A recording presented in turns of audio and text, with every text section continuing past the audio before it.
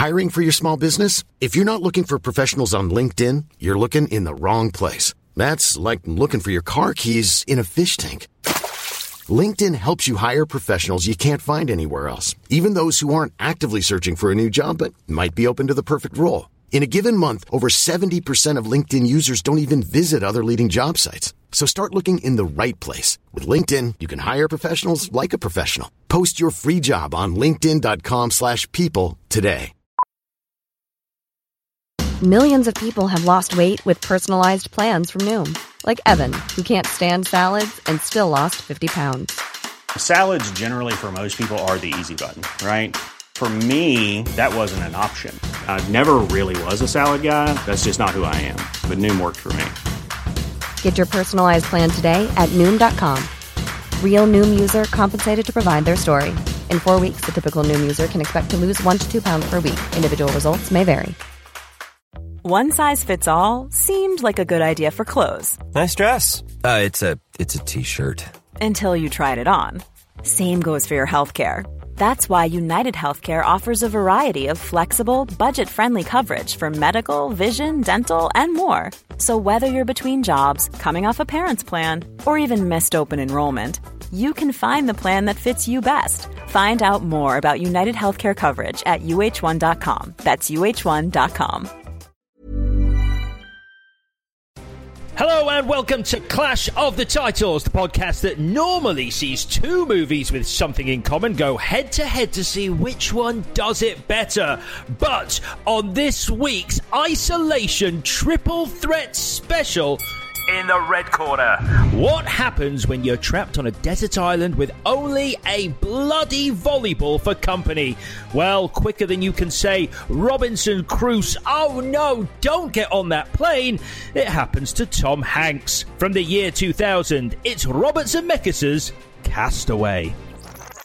We live or we die by the clock. That's how long we have. Nikolai, tick-tock, tick-tock, tick-tock, tick-tock. 50 seconds! When that clock hits zero, you send this truck. I don't care if Lennon himself comes out of his tomb with a priority package. I absolutely positively have to get to Memphis tonight. We'll do our best. I'll be right back. In the blue corner, the age-old adage, I prefer my own company, is put to the test by Sam Rockwell and Sam Rockwell as they're trapped with robot Kevin Spacey going lunar. From Duncan Jones, it's his debut Moon. Lunar Industries remains the #1 provider of clean energy worldwide due to the hard work of people like you. 3 years is a long haul, you know. I know you're really lonely up there, but I'm proud of you. 2 weeks to go, Sam. 2 weeks to go, buddy. I'm going home. Looks like we got a live one. I'm gonna go out. Okay, Sam.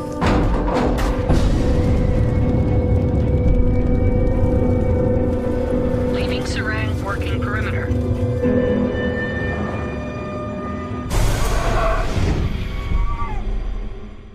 And in the magenta corner, Matt Damon has a knack for getting himself stranded in space all on his lonesome. But here, an interstellar cast are pulling out all the stops to bring him home. From 2015, it's Ridley Scott's The Martian. I guarantee you that at some point, everything's going to go south on you. Ready? And you're going to say, this is it. This is how I end. Commander, Mark is dead. We have to go now.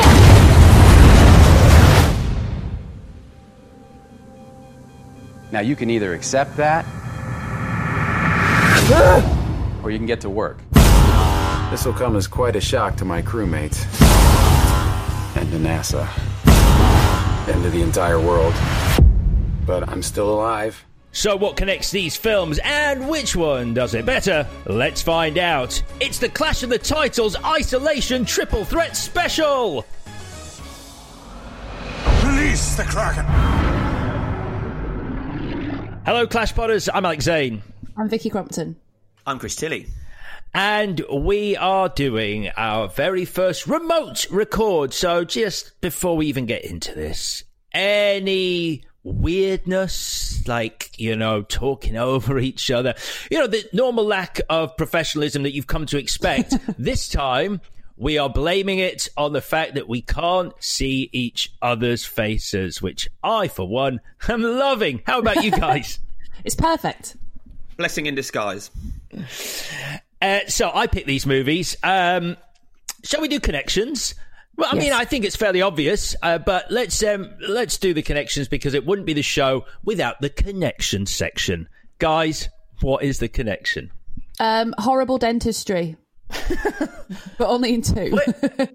there's a bit, obviously, there's the bit in Castaway that everyone goes on about, and then Sam Rockwell's tooth falls out, and it's horrible. Oh, yeah, but Matt Damon's got lovely teeth throughout, apart from the end where they're really yellow. Actually, I think it works for all 3. Yeah, good. Well done, me.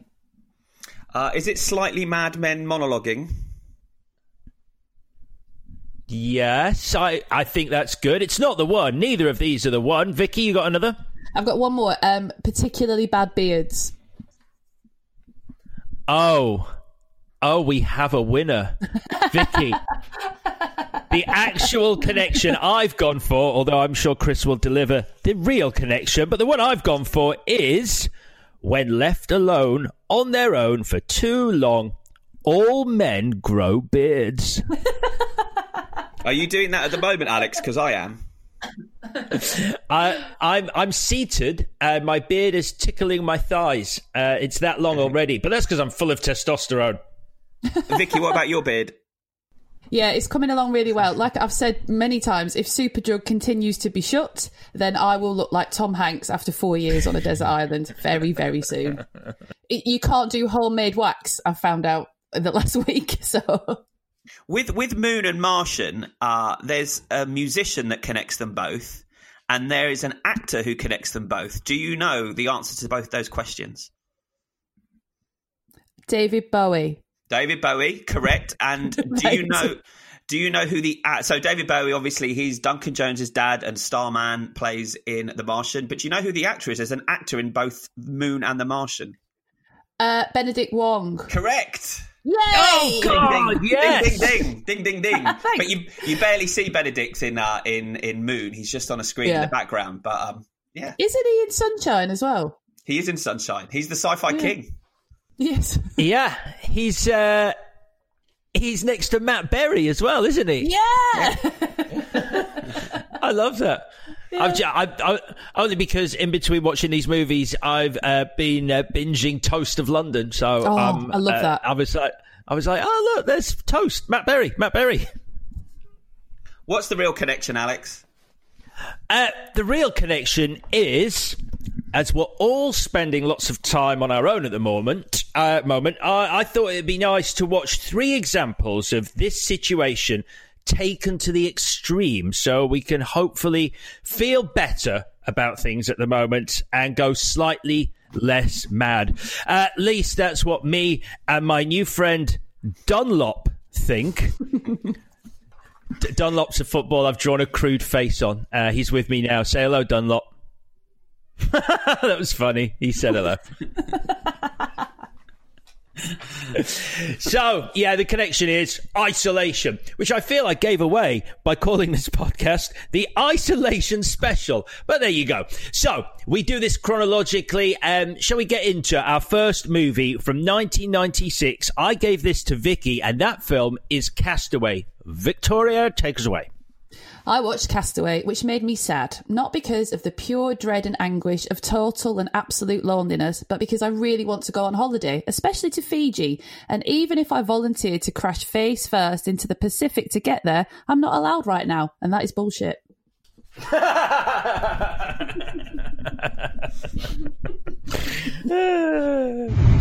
Merry Christmas. Merry Christmas. I love you. I love you too. I'll be right back. Fire, engine 1. Okay. Stay there! Stop! Stay there! Wait for impact!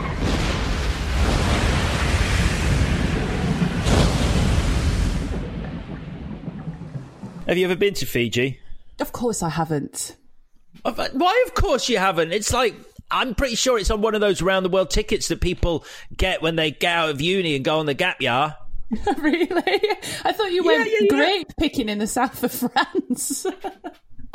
Every one of the people who've ever gone, I've got one of those special round the world tickets where you just sort of fly and eventually come home. I think that's the definition of round the world. Anyway, they always stop off in Fiji. I'm sure they all stop off in Fiji. So do you guys remember seeing Castaway? Have you got memories of seeing this movie first time out? I've only seen it once before, which is ridiculous really, because it's very, very rewatchable, but I've only seen it once before last week. Yeah, I watched it. I think I might have seen it at the cinema, but I definitely watched it around the time it came out. And I remember really, really enjoying it. And spoiler, I really, really enjoyed it again this time. Yeah. Well, yeah, it was kind of an event movie at the time, I remember, because you had Zemeckis reteaming with Tom Hanks, who was pretty much the biggest star in the world at the time. And there was all the story about how long it took them to shoot it. And I remember, I felt like everyone went to see this at the cinema. It was such a big hit, and it did feel like going and watching an event unfold before your eyes. Yeah. I remember all the build-up to this was the talk about Tom Hanks spends so much of the screen time on his own on an island. I think that was the real hook. Before I saw it, at least, people were going, he's on his own. He's acting on his own, because this is the first sort of real isolation movie that I'd seen in my lifetime.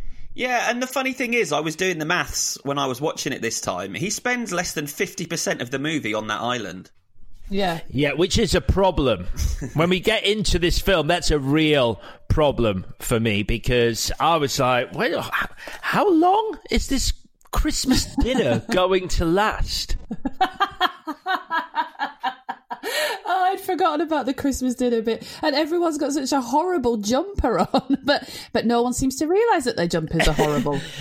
It's awful. The only redeeming thing about the entire Christmas dinner sequence at the top is I'd never seen or heard of candied yams before I watched this film. And I was like, get me some of those right now. They had toasted marshmallow on the top.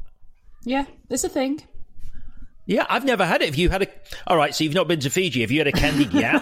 Yes, I have. Yeah, I'm such a citizen of the world. Are they? Are they everything I've just made them out to be?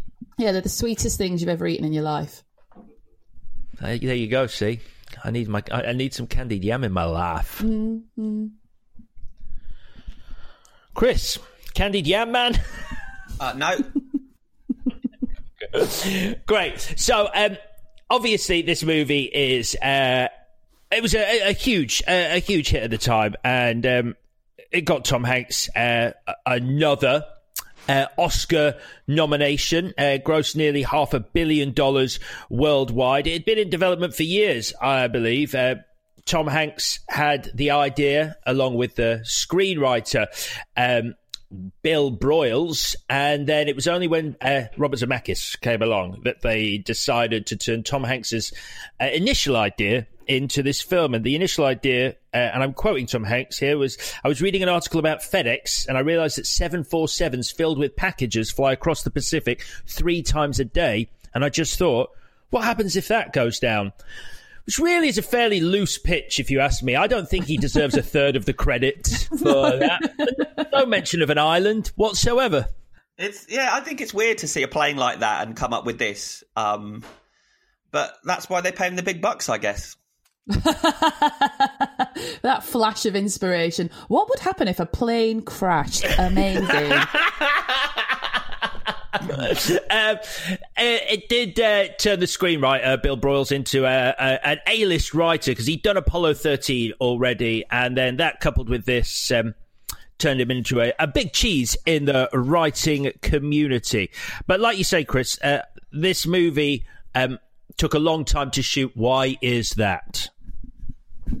I know why it is. I've done some research this week. It's because in between, Robert Zemeckis made What Lies Beneath. Between filming Tom Hanks on the island, he put on 50 pounds. Then he wants him to lose a shit ton of weight. So he thinks, do you know what? I'll make a brilliant film in between, because that's how good I am. And then we go back to the island like a year and a half later, maybe a year later, and Tom Hanks has lost a shit ton of weight. And then you can have the island scenes.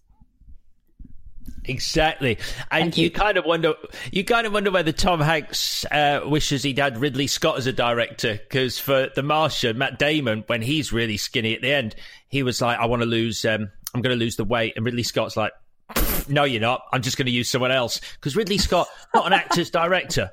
Not an actor's director. I appreciate the craft, Matt. Matt, I appreciate the craft in you wanting to lose the weight. It'll take too long. Here's a skinny guy. See ya. I didn't know that. So is that someone else? Because his arm looks really skinny at the end, doesn't it? And is that just a skinny man's arm? I mean, they might have used a little bit of CGI, I guess, but no, it's a body double that they use. It's a skinny guy, and they just put a towel on his head in The Martian, which I thought was really funny. I hadn't really spotted it before, but it just made me laugh this time.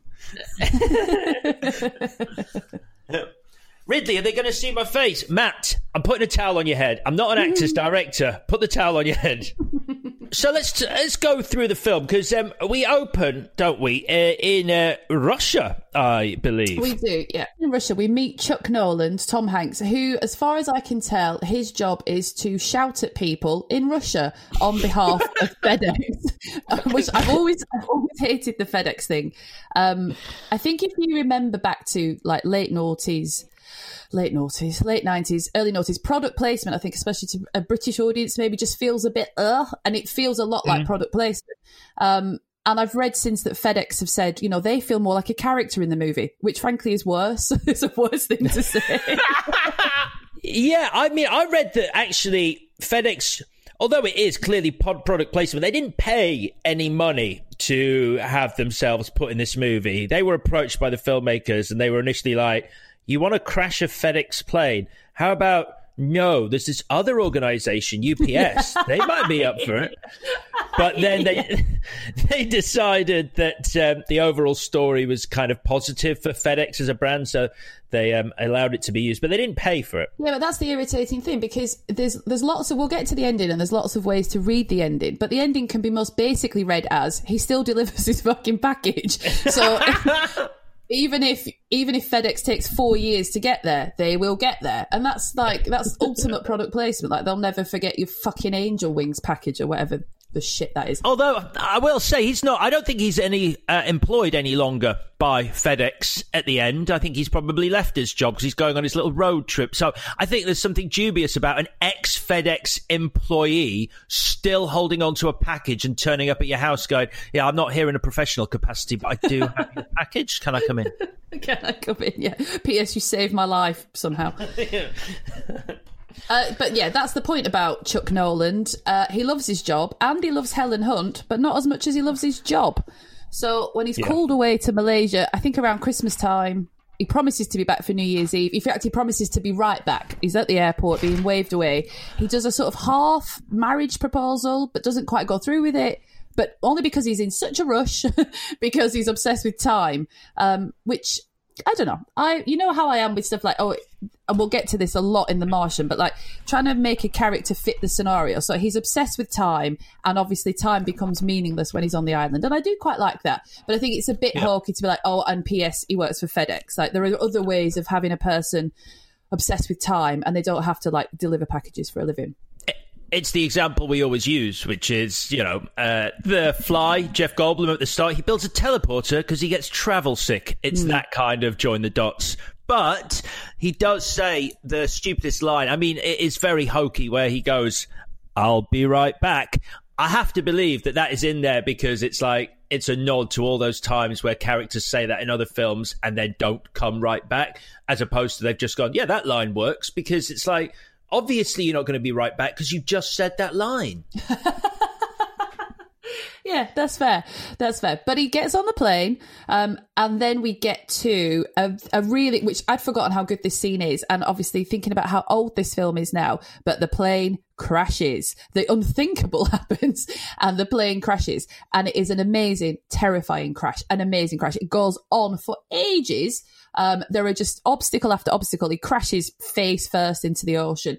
Then he gets tangled in his life raft. Then something else. Then he nearly gets sucked into the engine. Like, it just doesn't let up. And it's brilliant.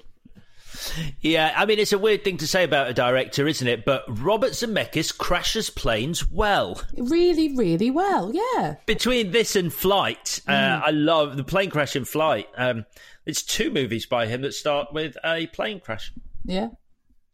It's interesting. The only thing I did think, though, is that he's got Tom Hanks. This tooth is the thing that people remember quite a lot about the film, which we'll get to.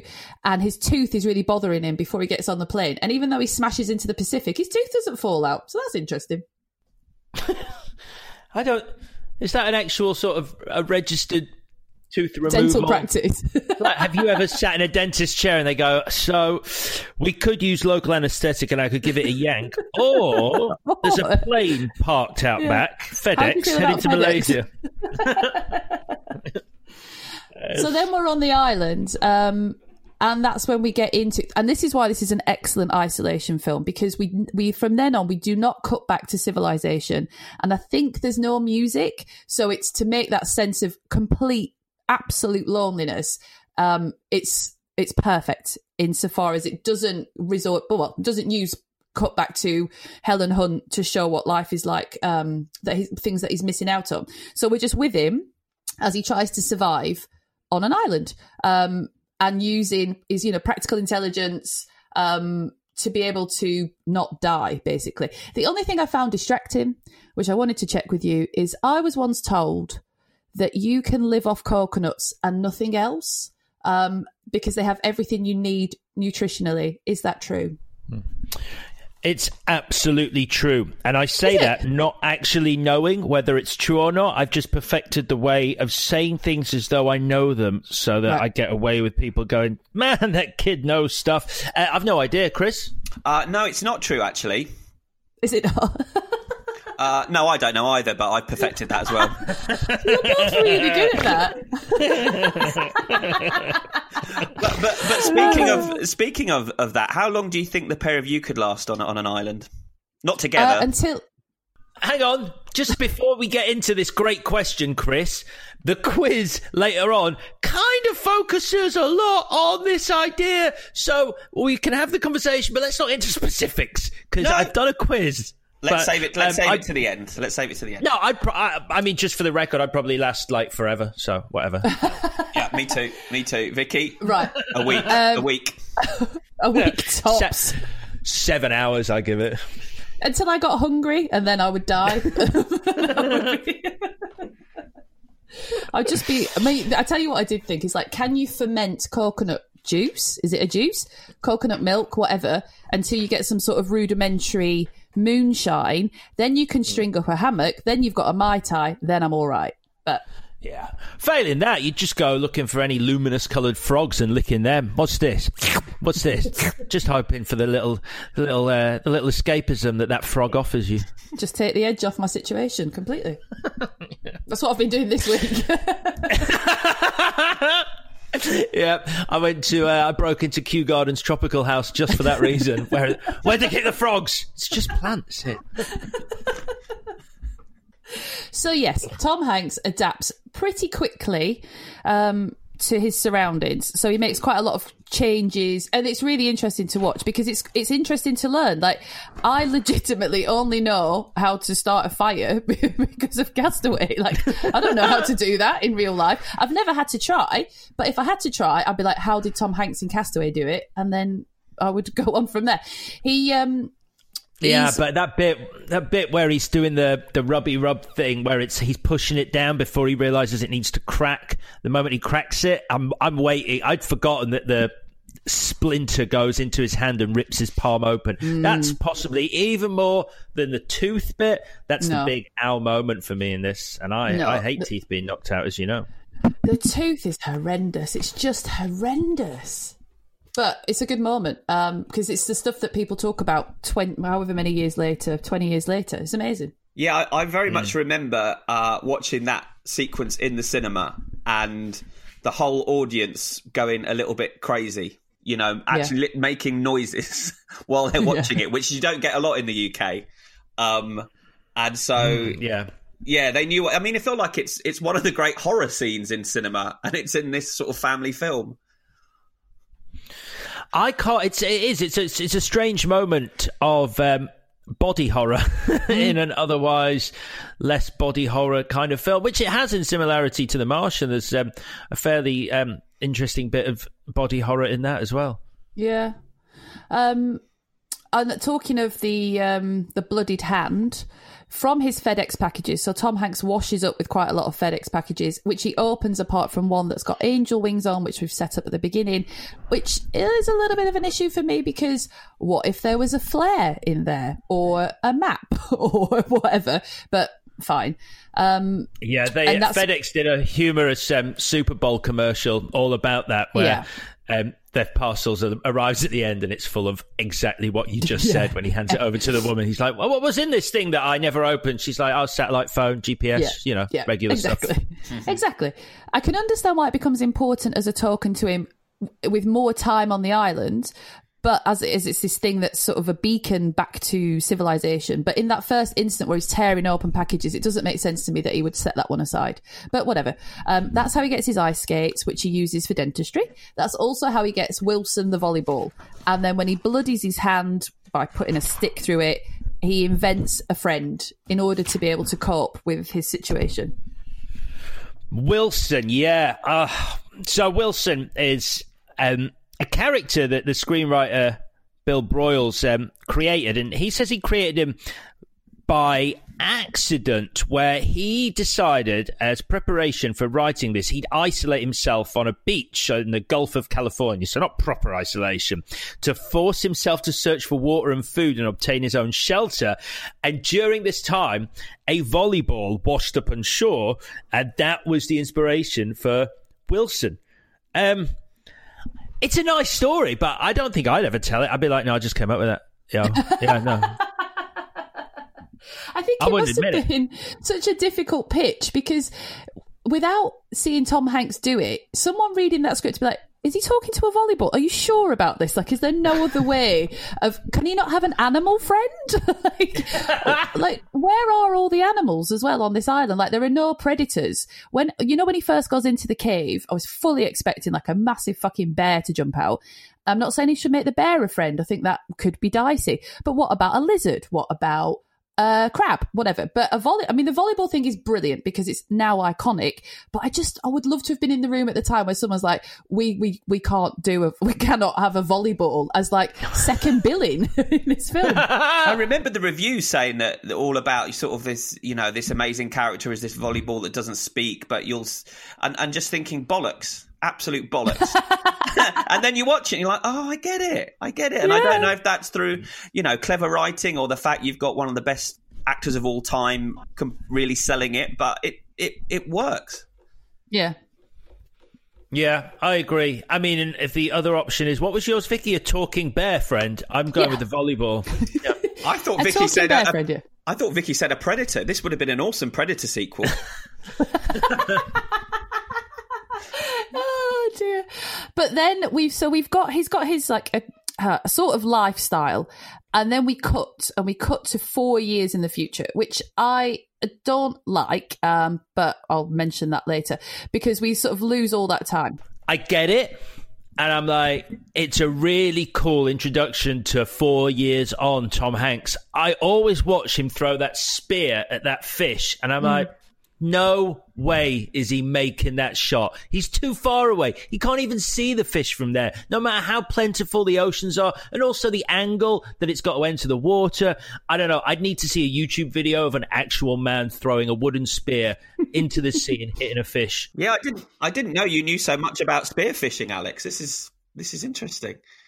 I don't. Well, I do, but only because of like the people who get attacked by sharks are often spear fishermen because they've got a belt full of bloodied fish. In fact, that leads me on to the fact that the one thing that I spent the whole movie doing, even though I know there isn't a shark in it, every time he's in the sea, especially when he's bleeding, I'm like, shark's coming, shark attack, there's going to be a shark attack. And there isn't. And I know there isn't, but that's how scared of sharks I am, that I still think this movie may have been re-edited in my absence from watching it to contain a shark. An interesting mix of fear and ego. That's me in a nutshell. That's so true. That is so true. So we've got Tom Hanks 4 years later, and he's looking very well, a little bit shaggy haired, but like you say, he's perfectly adapted to his surroundings. He can spear fish from fucking miles away. Full on conversations with Wilson.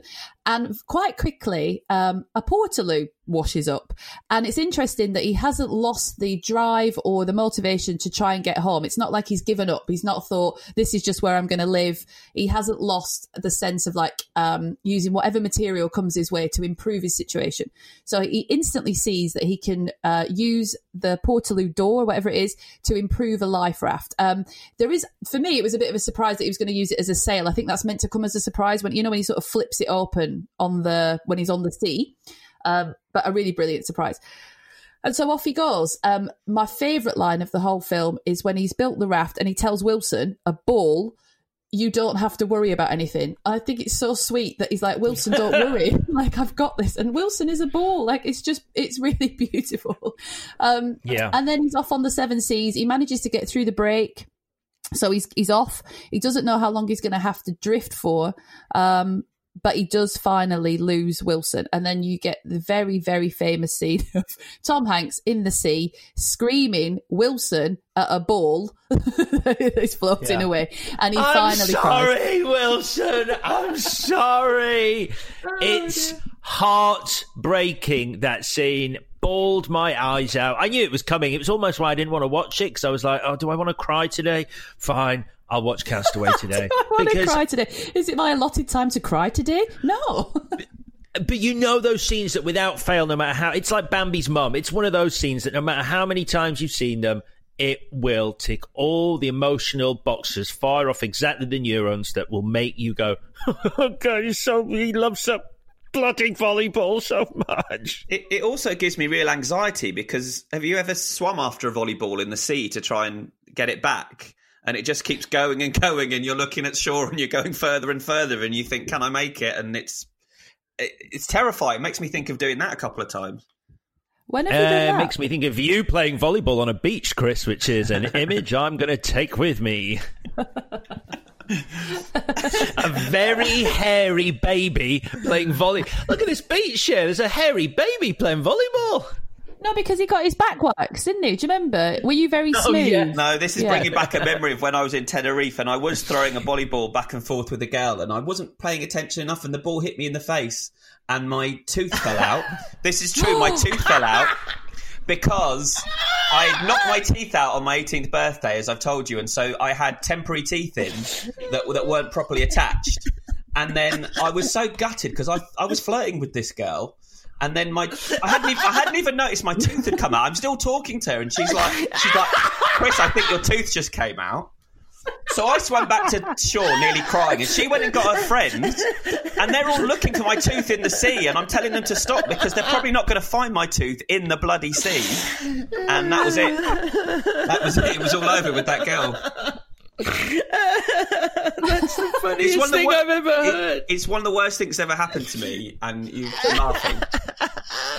Oh wow! The only thing that could have made it better is if they'd picked up what they thought was your tooth, but it was just a misshapen pebble, and put it in your mouth in a hole, and you'd gone thanks, and had a pebble where your tooth was because you didn't want to say it's not my tooth. Oh, don't! I just lay on the beach with a towel over my head, trying not to cry. Oh wow! Oh, God. Someone write that scene. That's straight out of American Pie. It's fantastic. Sorry. Hold it. Anyway, back to Wilson. Wilson's gone. Tom Hanks is rescued. He is picked up by a cargo ship, and that's it. He's back. We see him on the plane on the way back, and his friend, is it his friend? It doesn't matter. Is talking to him to say, we've been in touch with Helen Hunt, Kelly, she's called. We've been in touch with Kelly. It's, get ready kind of thing. He's really nervous. He's been thinking about her for 4 years. He's had a locket that she gave to him as a present with a picture of her face in it, and it's really kept him going through this time. We then cut to Helen Hunt's house. She's married. Well, I presume she's married. She's got a kid. The phone rings and she gets this huge piece of news that the person that she was almost married to and had been together for like 5 years. He's not dead. He's alive. And this annoys the fuck out of me. But her reaction is to faint, which I fucking hate. Because that just doesn't. Because Helen Hunt is a very, very good actor. So give her the moment to do some fucking acting rather than have her go, you what? Bang. Like, no. It's just ridiculous. But is there any acting that can like deliver that same sort of like, it's literally the only like there's no acting to be done because it's so overpowering. Bang, she's just out. It's quite powerful. Like, I mean, I've never done it because nothing has ever shocked me. But like for her, I mean, this is big news. And like, No. In films, when a man gets some big news, does he ever faint? No. So why do women faint? Women faint, men don't faint. Right, is that all right? Fine. If that's what it is, I don't think that's true. Biologically speaking, fine. It's interesting to know that we can keep up this even though we can't see each other. We're still fighting a battle.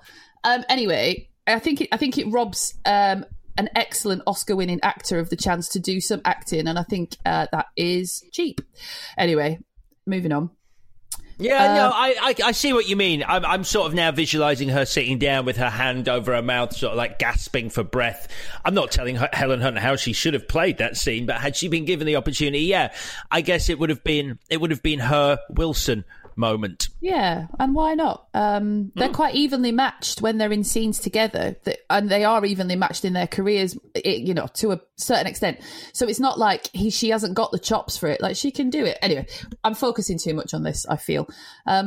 What we do see then is Tom Hanks, Chuck Noland, a slight change in his physically he's changed a lot in his time on the island. Internally, how much has he changed? And what we get then is his apology to his friend Stan for not connecting with him properly about Stan's wife, Mary, who's died of cancer. Sam, I think isn't it Sam? I thought it was Sam, but it doesn't matter. But yeah, that's a weird moment because they sort of set that up at the start where Tom Hanks is like, oh, I can get you a number of a doctor who might be able to help. And this, I feel like this is supposed to sort of set up the idea that Tom Hanks is so busy with his job and so career motivated that he hasn't even noticed or considered that his friend is in a dire situation and might need his help. Am I right? I think it's more that he feels awkward and he can't make the connection. I think there's definitely something that he hasn't really noticed, but he is told explicitly Mary's got cancer, and all he says is, I can recommend a doctor, which is a very practical thing to do, but isn't a very emotional thing to do. And it's not really what his friend needs in that moment. You can see how awkward he looks. It's like, we don't need that. What I need is for you to say that you're sorry and that you're here for me and whatever else, which is what he manages to do after he comes back from the island. And I think that's a nice moment. Okay, I honestly could have done without it. I feel that there's so much. Like with this, I think for me the start is way too long anyway, and I think there's enough with Helen Hunt, and that should be the focal point, and the idea that he's too career motivated. I think we've established that. I don't think adding the friend in there is that important. And also his friend throws him the worst welcome back party ever at the end, which looks just grim. Like loads of people drunk in the afternoon in a hotel room with free food. What am I talking about? It looks amazing. Apart from he's put that big platter of crab like in the centre of the buffet, which I think is insensitive under the circumstances. Yeah, but I do like in these scenes, you see him looking longingly at the seafood, and he looks longingly at a lighter and a penknife. All these things that just would have changed his experience, and we take them for granted. I don't think it's that. I think when he looks at the crab, he's like, look at all this waste, and I was surviving, and this was all I had to eat, apart from coconuts, which you can live on, was this crab.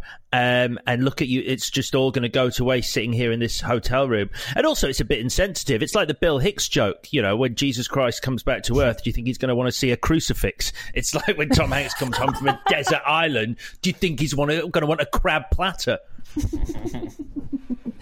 And Helen Hunt won't come to see him because for some reason she can't, and her husband Chris Knott is like, it goes to see Tom Hanks in her place and says, look, things are a bit confusing for her. And then we do get quite a long, the end is too long. We get quite a long sequence where Tom Hanks goes to see Helen Hunt to say, look, this is like, where are we? Like, what are we going to do? And Helen Hunt declares him the love of her life, And he sort of says, okay, but, you know, you've got your own family now. And it's sort of agreed that they will go their separate ways, I think. But I think it works out the right way. I think her telling him that she's the love of his life is a little bit unnecessary, because clearly they weren't right for each other, because his job did come first. And he says, you know, he'd already blown it. He should never have got on that plane.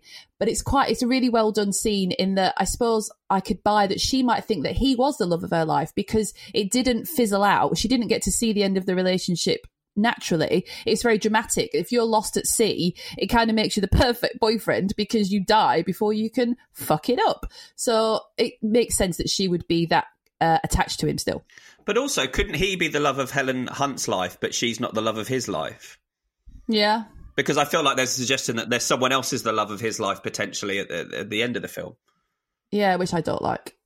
I think it's a really interesting scene, the to and fro at that point, because you are kind of, as the viewer, looking to see who really is at fault here, because Helen Hunt has a family and kids, and you know, she'd be like just walking out on that life if she got back with Tom Hanks. So I watched it through twice, and she does run after him when he's going to drive off. She shouts for him to come back. He comes back and opens the door for her to get in the car. So she's kind of instigated the idea that like she's going to leave with him. And then they're sitting in the car, and he starts the engine, implicating that he's now going to take her away. Then she stops him and says, look, I can't do this, in so many words. And then he goes, I know, you have to go home, and drives her home, which suggests that maybe he was always just going to drive back into the drive and say, we can't do this. So they both come out of that exchange when neither was ever going to do the wrong thing. And that's why it's very clever. Yeah, I agree. Do we want to talk about the very end, the crossroads, the Angel Wings package? What? Oh, no, just the very end. It's like, in a movie that doesn't really do subtlety very well, that crossroads metaphor is like, is he perhaps at a crossroads in his life? I can't... What is the significance of him standing at those crossroads, I wonder? And you could go anywhere. I've written the phrase, this is a bit on the nose, about 8 times while watching this film. You know, even the Angel Wings. The Angel Wings, the Elvis songs that they use, like, you know, Return to Sender, the crossroads, that, you know, as we said, the fact that time rules over him and he's diary obsessed, and some of the things he said, I'll be right back, time rules over us without mercy. Like, there's so much that's on the nose, and then it ends with the crossroads. It's too much. It's too wrapped up in the sort of perfect symbolism. Yeah. But it does do that great thing that like a lot of the best movies in history do, which is start and end on the same scene but the opposite emotion, because it starts with nice. The crossroads. Yeah, that's true. That's nice. Did you clock that Bettina was the woman from the start the first time you watched it? Because I did not. No, I did not. No. Me neither. And I didn't get the fact that was her. I didn't get the fact it was her husband in Russia who was cheating on her that was getting the package, and that that's why we knew she was a divorcee at the end. Yeah. But that was all new information to me. Yeah, me too. Yeah, I thought Dick was dead. Yeah, I thought he was dead because I thought Bettina was an old lady's name, and also she's got a welding mask on, so I couldn't tell how old she was. So I just made a quick judgment that like Bettina, she's in her 70s, and then Dick has died, and that's it. And then the woman in the truck to me was just some random hot woman who drives past and flirts with people occasionally. Well, this time I went back and checked. She does actually pull that mask up at the start of the film, so you do see her face and see that she is a hot redhead. But but even the on the nose stuff, like the first thing she says to him at the crossroads when she pulls up is, "You look lost." It's like, wow, we're really calling this out. A hot redhead. I just for anyone listening, Chris used to write those cards that you'd find in phone boxes around London. Still do, mate. It's tough out there for a freelancer. Yeah, it is. Straighten times. You'll do massage, won't you? Not a no. So he's left standing at those crossroads. What do you think happens next? Wilson drives up and goes, "What the hell are you doing? Where have you been? I have been at sea. Are you just going to leave me there? And who's Bettina, by the way? Get in the car." I think he goes to Bettina, asks her out, but then asks her if he can call her Wilson from now on. Oh God! Oh, that's role play volleyball. Or just puts a bloodied hand on her face. Oh, come on! My new friend Dunlop is not impressed with that joke, by the way. But I do feel like the three of the roads lead in new directions, and the one he finally turns to is the one towards her. Okay. I think that's what happens, and therefore I do think the suggestion is that, you know, he's going to start a new life, potentially, with this. Hey, we just met on the road. How you doing? Yeah, that annoys me, because it's like, why would it just be assumed that just because she's pretty, she's like, yeah, sure, come and move in? Like, yeah, well, there you go. There's a connection between the pair of them in that sort of love at first sight way, don't they?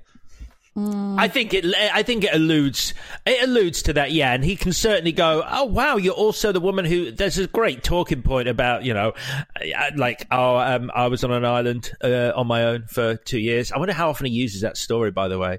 I wonder how many parties that were like really swinging were really happening parties that he was at, where suddenly the atmosphere was ruined because he was like Chuck was doing his. I was on a desert island for 4 years, by the way. Yeah. So it's great.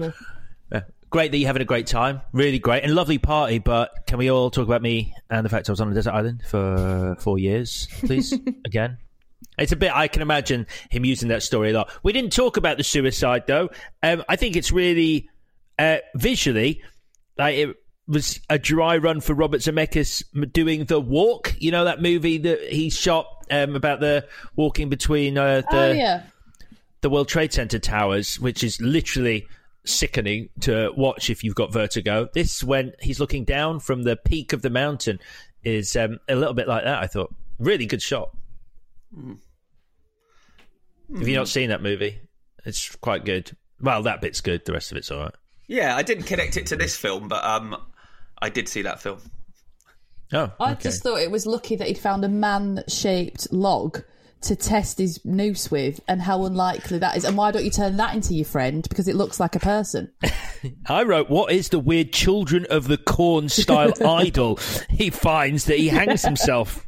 Yeah. I'd be like, there are people on this island after all, because they've carved idols. Yeah. Great. Shall we do the bits? Yes. Unless anyone has any more on Castaway right now. I just had one piece of trivia. Did you notice the interesting thing about Tom Hanks's character's name? Yes, No Land. It's Chuck Noland. It's C. Noland. Oh, that's good. Oh. That's brilliant. Of course, Chris spotted that. Yeah. A little bit on the nose, but that's what this film does. The only bit of trivia, if we're doing a little bit of like throwing in some trivia at the end, is the TV show Lost came from the existence of Castaway. They were going to do a Castaway TV series, which over time eventually metamorphosized into Lost, but it's only thanks to this movie that we had TV sensation Lost. Yeah, was that true? I read that and I couldn't actually do anything to back it up. I did some digging. Largely about a guy called Jeffrey Lieber, who was hired to develop a TV series called Castaway, the TV series, which then metamorphosized into something called Nowhere. And he was told to write something hyper-realistic, and told it was going ahead, and told that the shark attack he put in it was too unrealistic and he had to take it out because they were dying for something hyper-real. And then they turned around and gave it to J.J. Abrams because he said, let's do it supernaturally. And that's how it got turned into Lost. And even though Jeffrey Lieber gets created by credit at the start, that's all he got from it. So he's a little bit upset that he wasn't given a chance to develop it himself. Oh, interesting. Right, the bits.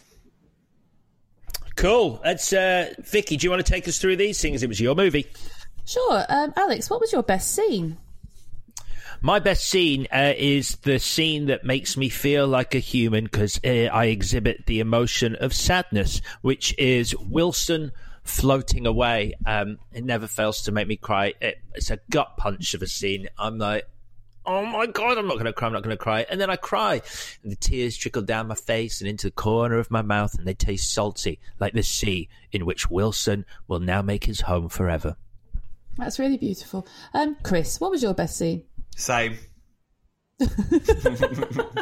I like the way we see Wilson drop before Chuck does. I think that's really well shot. And then, as I said before, I think Hanks just sells the hell out of it, and it's absolutely heartbreaking. So yeah, I'm the same. Okay, I mean, I like the plane crash. I think it's brilliant. It's just the fact that how long it goes on for, and it's genuinely terrifying. I'm not really scared of planes and air travel, but it makes me terrified, and it makes me not want to get on a plane. So I think it's done a good job there. Yeah, and it's not often a film really makes me hold my breath, but that scene does, to the point that I nearly died watching it. So. Apart from the man who gets his head smashed in and just rolls around screaming, because that's a bit distracting. I think that really makes it realistic, though, because that's what would happen. You don't normally see that in film, in plane crashes, because it's more about the spectacle. But the realism, you would just crack your head open and just roll around on the floor, I think. Although he only cracks his head open because he goes to tell Tom Hanks to stop pissing about on the floor looking for that watch. So it's kind of Tom Hanks' fault, which I thought was a little bit like, maybe that guy would have survived as well if he'd stayed in his seat and not gone, hey, Chuck, get off the floor. Agreed. MVW, Chris. Wilson. Yeah, Wilson. I agree. Mine is also Wilson. I did read an interesting fact that apparently, I can't back this up, your brain doesn't distinguish between self-talk, talking to yourself or to Wilson, and actual conversation with real people. It's processed in the same part of your brain. Isn't that interesting? So seriously, are you saying if we all did build some sort of effigy of a person and talk to it during these times, we would be receiving the same kind of interaction as we would if there was a real human here? Yeah, on a very basic level. You'd miss out on other things. I'm looking for basic right now. I don't like deep. I like basic. Do you like cheese? I like cheese too. Brilliant. If that's true, I don't know why I'm bloody doing this podcast with you two. I know. I could be doing it with a couple of shoes. Alex, what is your MVW? Listen to Mr. Moneybags over there. A couple of shoes. I've just got the one. He is Wilson. Same, yeah. I'm going for Wilson as my MVW. Either Wilson or a plate of candied yams. Oh, that's a good. What's funny about this is you've got to feel sorry for Tom Hanks if he's listening, because we've all picked an inanimate object, which he brings to life with his acting, but we've got the ball. I think it's the other way around. Wilson saves Hanks. Hanks is floundering. He's out of his depth. If you could make one change, Chris, what would you change? I would have made Tom Hanks pudgy using padding rather than have him actually gain weight, because then they wouldn't have had that break for so many months, meaning Robert Zemeckis couldn't have made What Lies Beneath, which is fucking You're awful. Insane. It's a terrible film. That's mad. It's one of the worst films I've ever seen at a cinema, so that would be my change. I love that film. I'm on the fence. Yeah, I don't really like it or hate it. So, I mean, any fans of What Lies Beneath or haters of What Lies Beneath are catered for profoundly on this episode, because we've covered everything. That's why we're a good team. Yeah, it's perfect. Yeah, that's the one with. Is that the one with George Clooney and Michelle Rodriguez? No, Harrison Ford and Michelle Pfeiffer. Carry on. Yeah, close enough. I know. I just wanted to pick two actors who I and replace them. I'm being weird because I've been on my own for quite a long time. Anyway, go on. What are we doing next? Alex, what was your change? Okay, I would cut down the start. I'd have less time in Moscow with Tom Hanks shouting at Russians like the Cold War's still happening, or a shorter Christmas dinner. Because it's a lovely spread, but we're really lingering on this spread. Oh, wait, candied yams, keep them, but everything else, just move it on a bit. It's a hell of a long time before we end up on that plane. I would change. I would like to see the progression between having been on the island for like however many weeks it is, and then we cut to 4 years later. I just like a quick montage, love a montage anyway, of him learning new things at 1 year, 2 years, 3 years. and what he gets wrong and all the rest of it. I think it's a shame just to go from you're new and then bang, 4 years later, you're like the wild man of the woods. We miss out on a lot of stuff. So that's what I would change. You could have that montage to I Think We're Alone Now by Tiffany. Fantastic idea. Absolutely. Love that. Well done, Chris. That's great. Thanks. A lot can happen in the next 3 years. Like a chatbot may be your new best friend. But what won't change? Needing health insurance. United Healthcare Tri-Term Medical Plans are available for these changing times. Underwritten by Golden Rule Insurance Company, they offer budget-friendly, flexible coverage for people who are in between jobs or missed open enrollment. The plans last nearly 3 years in some states, with access to a nationwide network of doctors and hospitals. So for whatever tomorrow brings, United Healthcare Tri-Term Medical Plans may be for you. Learn more at uh1.com. Hey, I'm Ryan Reynolds. At Mint Mobile, we like to do the opposite of what Big Wireless does. They charge you a lot. We charge you a little. So naturally, when they announced they'd be raising their prices due to inflation, we decided to deflate our prices due to not hating you. That's right. We're cutting the price of Mint Unlimited from $30 a month to just $15 a month. Give it a try at mintmobile.com/switch. $45 up front for 3 months plus taxes and fees. Promo rate for new customers for limited time. Unlimited more than 40 gigabytes per month. Slows full terms at mintmobile.com. When you're ready to pop the question, the last thing you want to do is second-guess the ring. At BlueNile.com, you can design a one-of-a-kind ring with the ease and convenience of shopping online. Choose your diamond and setting. When you find the one, you'll get it delivered right to your door. Go to BlueNile.com and use promo code LISTEN to get $50 off your purchase of $500 or more. That's code LISTEN at BlueNile.com for $50 off your purchase. BlueNile.com, code LISTEN. I'm Sandra, and I'm just the professional your small business was looking for. But you didn't hire me because you didn't use LinkedIn Jobs. LinkedIn has professionals you can't find anywhere else, including those who aren't actively looking for a new job, but might be open to the perfect role, like me. In a given month, over 70% of LinkedIn users don't visit other leading job sites. So if you're not looking on LinkedIn, you'll miss out on great candidates like Sandra. Start hiring professionals like a professional. Post your free job on linkedin.com/people today. All right, then. So that is Castaway done. Now we are fast forwarding to my second choice, which was Moon. I gave this to you, Chris. We are in 2009. Take us away. Okay. This was supposed to have a backing track with me singing, but we can't do that. The technology is not allowing us to, which is a good thing, as you guys have heard me sing before, and it's not pleasant. So this is going to be a spoken word version of Bad Moon Rising by Creedence Clearwater Revival.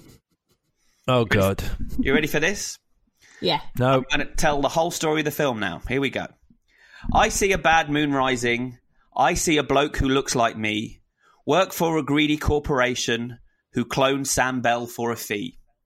Don't fly home tonight, 'cause new Sam will take your place. There's a bad moon on the rise. I hear harvesters are blowing. I am uncovering the truth. I see my toilet overflowing. I even lost a bloody tooth. Don't fly home tonight, 'cause new Sam will take your place. There's a bad moon on the rise. Get your helium together. Hope you are quite prepared to go. Forget that we're birds of a feather. You've got some vengeful seeds to sow. Do go home tonight, 'cause new Sam will take your place. There's a bad moon on the rise. Is that it?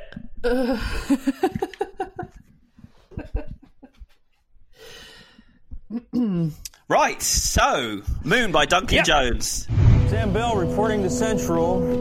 Everything running smoothly. Over and out. Rock and roll. God bless America.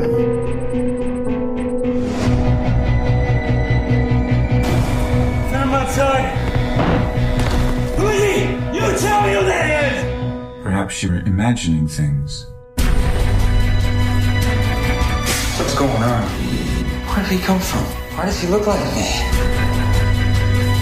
You've been up here too long, man. You've lost your marbles. 2 weeks. I don't understand what's happening. This is my mind. I want to go home. I know. Did you guys see this one in the cinema? I did not. No, I didn't see this in the cinema. I saw this on a home entertainment system. Me also. Okay. I did. Let's talk a bit about the background to this film then. It is inspired by 4 things. It was about being in a long-distance relationship, which Duncan Jones was in at the time when he put this together, and all the insecurities that can cause. It was inspired by the time he spent at school in Nashville, Tennessee, where he felt lonely and isolated. And I think it's interesting that that lasted for 3 years, which is the 3 years that we get in the movie. And it was inspired by a book called Entering Space by Robert Zubrin, which is a practical guide to how we make money in space, which Duncan read. And then it was also inspired by a conversation with Sam Rockwell, which I spoke to Duncan about. So this is a quote Duncan Jones gave me about this.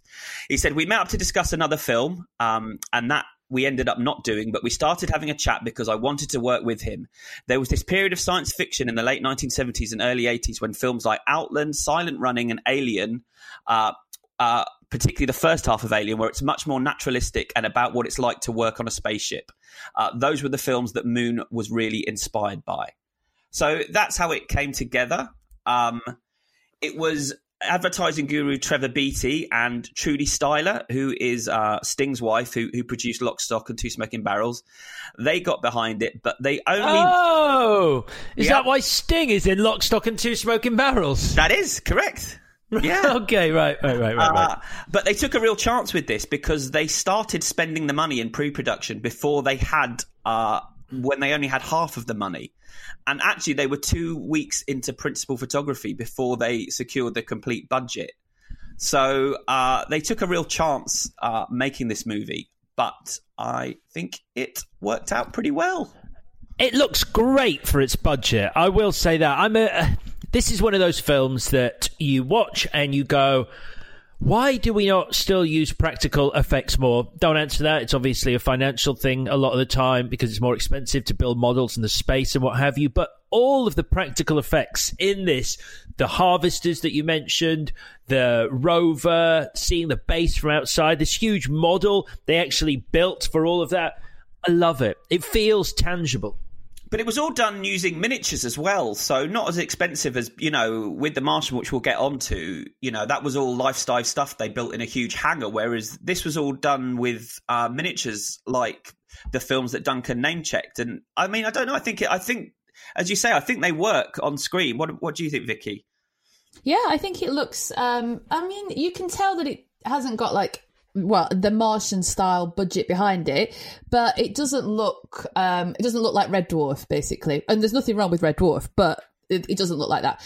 And I think well, no, apparently Duncan Jones reused loads of set pieces that he found from an abandoned Red Dwarf movie on this actual film.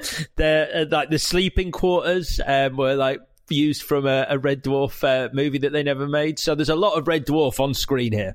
It looks so comfortable as well. The way the fact he's got that leather chair. Sam Rockwell's got a leather chair in his quarters, and it just looks fun and nice and clean and spacious. It made me want a little single bed with all my stuff around me. I thought the little single bed he had was right cosy. Yeah, it does look cosy. I was really jealous. I was jealous of his loungewear for a start. I was jealous of his kitchen. I was jealous of a lot of the stuff he's got. Not of being a clone, obviously, but... I had a weird thing where when I was at university, in fact, for the second time, you've seen the room I'm about to talk about, Victoria. That room that I had. Did we know each other in the first year? Yeah, we did. Where everything you had was in this tiny little space. I could see literally 99% of my human possessions from my bed. And the toilet was in the room, and it was, I think as you expand, as you get older and maybe have more space to fill, it clutters your mind, and there's something quite pure about having all your belongings and a single bed in one tiny space. It's quite monk-like in some ways. So when the film kicks off, we're told that energy has been running out on Earth, and there's a company called Lunar Industries who is producing fusion energy. They're harvesting something called helium-3 from the far side of the moon, and servicing the energy needs of nearly 70% of the planet. Helium-3 is a real thing. It's a light, non-radioactive isotope of helium with 2 protons and 1 neutron. Do you know what that means? No. Nah, me neither. Yeah. Take it away, Alex. Oh, well, obviously, 2 protons are positive charged, and 2 neutrons, which have no charge. So electrons don't carry any mass. So it is a massive 2. Excellent. And there's lots of speculation in real life about helium-3 becoming a future energy source, and there's thought to be an abundance of it on the moon, even more than Earth. So, this is rooted in potential, our potential future, this story. But we meet Sam Bell, played by Sam Rockwell, who is working on a facility on his own on the moon, where he's overseeing the harvesters and launching canisters bound for Earth containing helium-3. It's quite good, isn't it?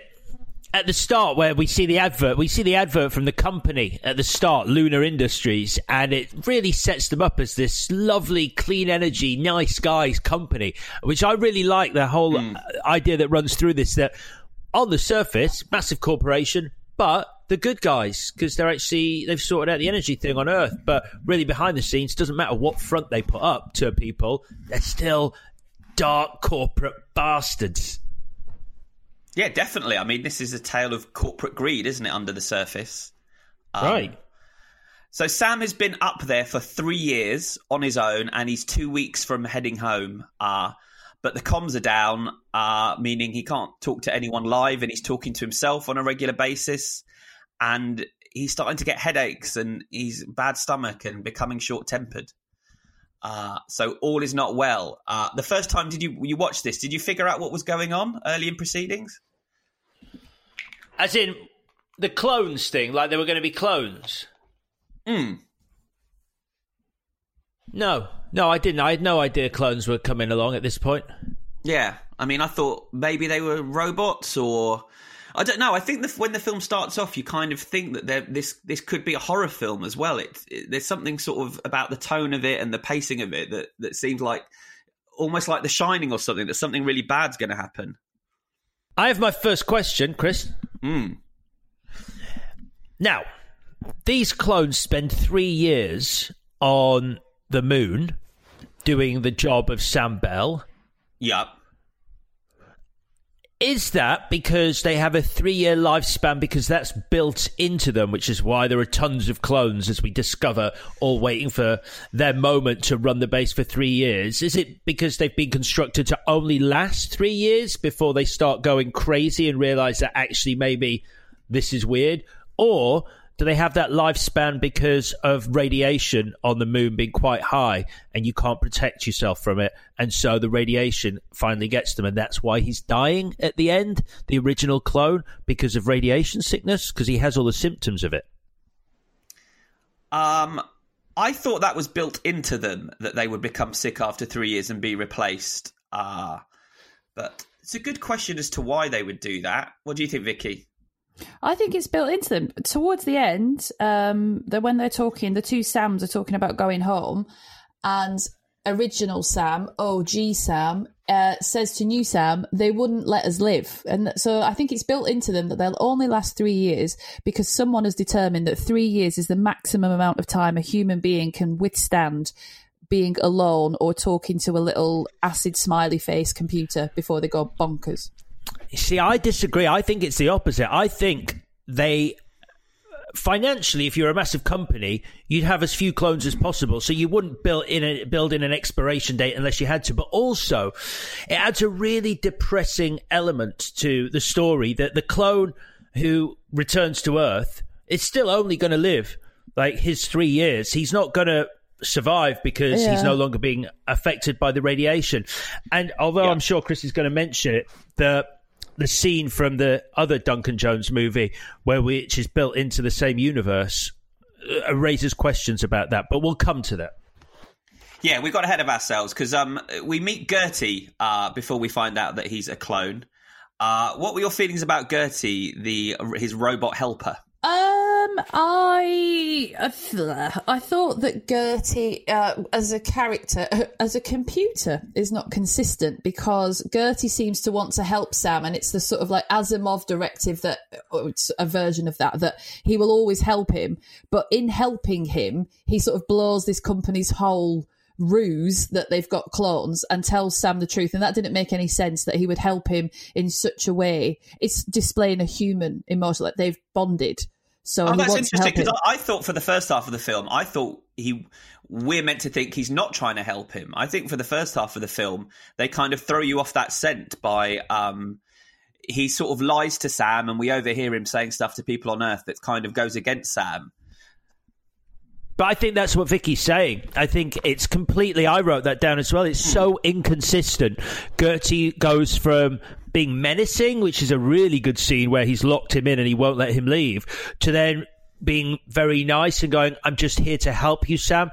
And it's never made clear whether Gertie has developed a conscience or he's become sentient in some way and is actively choosing to help Sam when he goes, if you reboot my hard drive, they'll never know. It's like, well... that is him as a sentient AI as opposed to just a helper droid. It's unclear. I think everything he's doing is to help Sam, though, from the word go. That's his directive. And I think everything he does, even when he's lying to Sam, it's for Sam's own good. So you think that directive means that even when it seems like he's locking him in the base and trying to keep secrets from him and hiding the fact that they do have a live link up with Earth is all because if Sam finds out he's a clone, he'll go mad? Exactly. Yeah. Okay. I'm not sure. So he's getting messages from his wife, but they're not live. They're pre-recorded messages. So this is when we start twigging that he might be a clone. He starts having hallucinations. He sees a girl sitting in a chair who we later realise is his teenage daughter, meaning that he has some connection to previous clones, potentially. And then he has this accident, which in his lunar rover, which he wakes up in the infirmary. And this is the point where the new clone arrives. So we have two Sam Bells, two Sam Rockwells, who I think if you do the maths, it's Clone 5 is the one that's injured and Clone 6 is the one that's woken up, I think, based on how long he's been up there in the 3-year lifespan that he has. But and then sort of Sam starts working on a plan to figure out what's happening and maybe survive. But yeah, we've got two Sam Bells interacting with each other. Do you think those scenes were done well with the two Sam Rockwells? Oh my God, I can't get enough. Yeah, Sam Rockwell's genius. The only thing better than one Sam Rockwell on screen is two Sam Rockwells. And he makes the characters so very different. Completely like, this new fresh-faced guy who's very much like by the book initially and like what's going on here. And, the jaded, long-haired one. I think it's great. Yeah, really, really good. I love the fact that they don't want to talk to each other because they don't want to be a clone, but they are. And the long-haired, sort of more dishevelled Sam Rockwell makes an effort to bond and says something like, we had a daughter. And it's like, that's such a weird thing to say because he didn't, 10 minutes ago, he didn't know he was a clone. And now he does. And he's trying to reach out and make friends with himself. It's really well done. And it's a strange kind of acceptance that they have. There's no big when there are two of them there. There's never that huge fireworks moment like, what are you? Who are you? Hang on, I'm me. So who are you? It's this very sort of like natural, okay, cool. So you're me and I'm me. Let's try and work this out. Although I will say when we talked about the lack of subtlety, although here it is clearly played for laughs, when he hears I Am the One and Only by Chesney Hawkes. That's very nice. And a bloody good song. It really is. I still play my 7-inch of One and Only by Chesney Hawkes. Oh my God. It's a properly good pop song, yeah. Yeah. How they figured out how to do all the twin stuff, because as we said, this was all done on quite a low budget without many effects. They watched all the extras on the Criterion DVD of Dead Ringers, the film where Jeremy Irons plays twins, and both Duncan and Sam Rockwell said it was their film school.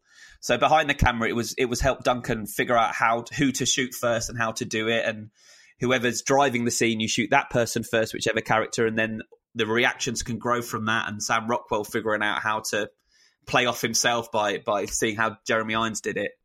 Oh, I thought you were going to say technically. I'm interested in technically how they did it. No, technically as well, yeah. I mean, I still don't know how they did the scene with the table tennis when he sort of jumps over the table.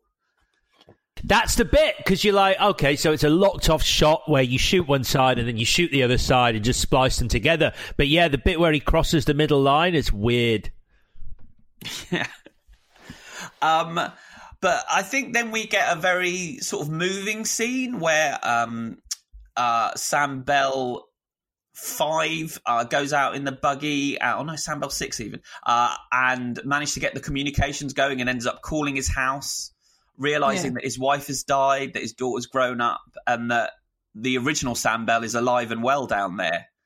And I feel like that scene's done really well, where he's just says, I want to go home, and he's crying, and then we get this shot of Earth so far away. Yeah, the I want to go home bit, that's really, it's and he says that's enough, and it's just really, really, it's just so sad, and it's not overdone, like a lot of this isn't overdone.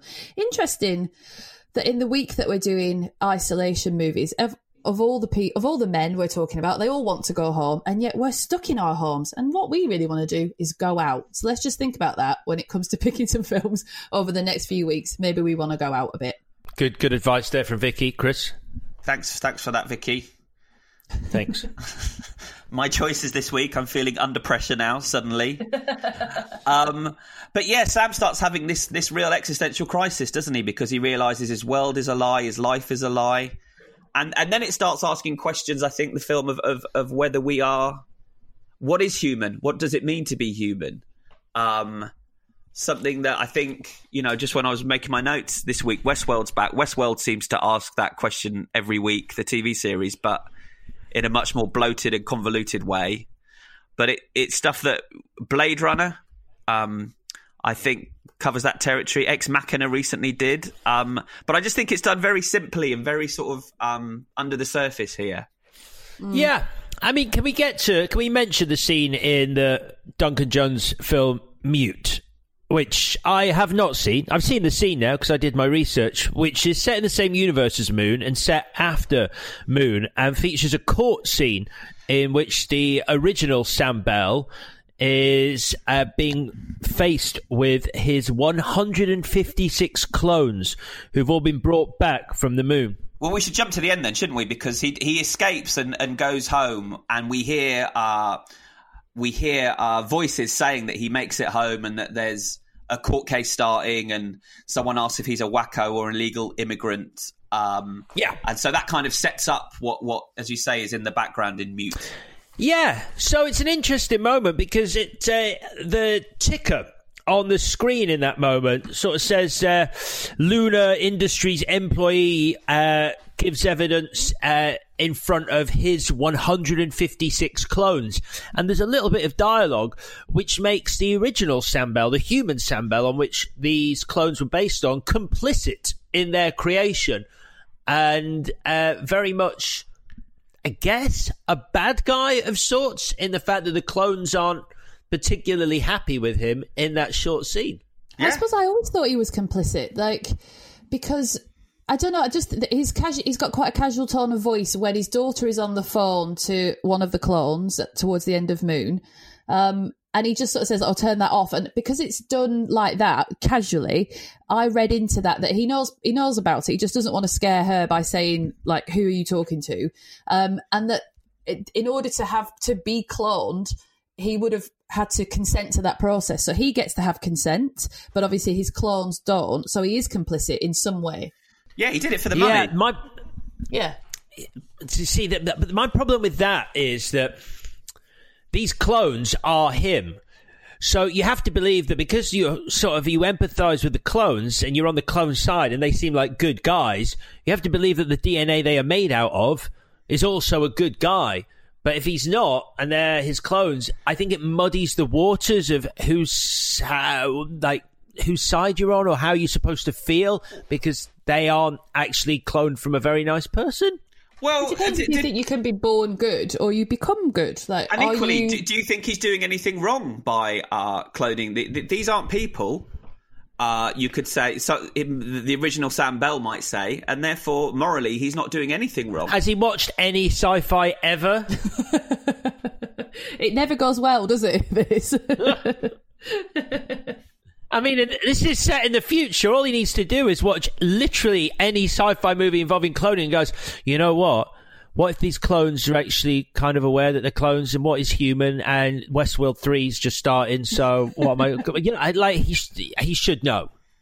Yeah, and I just think he's made that decision, that it's worth it, the money. Maybe he knows his wife's sick. Maybe he needs the money for that reason. But we don't know that he actually... But whatever maybe he is, or maybe he's just bought a car and he doesn't really love his wife. Where does this end? We can hypothesize about what real Sam Bell is actually like. Maybe he just bought like the new PS7 or whatever is available in that day and age, with one of those chairs that vibrates when you play racing games. Yeah, but whether or not you think Sam Bell is a villain... The original one is whether or not you think these are real people that have consciousness and are human and deserve to live. But they're already born at a certain age with, they're not... We don't see them grow up and become these people. They're X years old, 40 years old, let's say, when they're created with, enough of his traits already. Because both the ones that we meet, which were they 5 and 6? Yeah. They both exhibit, the same kind of traits that the other has to a certain degree. Like the 6 knows that 5 has anger issues because he had anger issues when he was first created. Which also, I guess, makes original Sam Bell an angry man. Yeah, potentially. Although maybe we'd all be angry in that situation. So had original Sam Bell, we suggested that he'd been there for 3 years and then was given the option of having clones made so he didn't have to stay up there, because he would have died if he'd stayed there 3 years. So he can't have stayed there 3 years because of the radiation. Well, you have to fill in those blanks, whether he ever went there at all. Or also, I don't think we're saying definitely the radiation is what is killing them off. I am, but yeah, okay. You are, but me and Vicky aren't saying that. So I think you need to fill in those blanks yourself, Alex. We can't answer those questions for you. Since you're so good at making up stories, you do it. Right. Yeah, I just thought, I thought maybe we could do it together as a team, but no, I'll go away and do my own podcast about that. And so, yeah, we get... Oh, well, we've kind of done the ending now, so I don't know. Do you want to move on to the bits? Yes. Okay. Vicky, what was your favourite scene in this one? My favourite scene is when the two Sams have a physical fight and new Sam breaks original Sam's model. He's making a miniature town. And it must have been really difficult to film, and it's an accomplishment to have filmed it. But it's also a very realistic fight. There's no crazy punches. It's just a lot of pushing and a lot of loud voices, and it seems really sad as well that the original Sam is really upset about his model, and that new Sam just smashes it to bits to try and find the secret room with the other clones in. And yeah, as a feat of filmmaking, it's very impressive, but also a realistic fight that's just a bit and depressing. I like that. And it must be quite depressing fighting yourself as well. How depressing is it if you can't get on with your own self? Yeah, for sure. Although, as Will Smith proved, fighting yourself means you're only as good as yourself, so you know yourself's other moves in every combat situation, so there is no winner because you know what the other person's going to do. Run away. Yeah, Gemini man.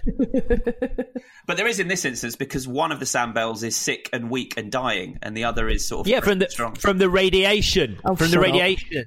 Yeah, that's why he's sick and dying. Just clarifying there, clarity. From the 3-year lifespan that the Sam Bells have. Alex, what's your favourite scene? Because, where he gets radiation sickness because of the radiation. Any scene with that in.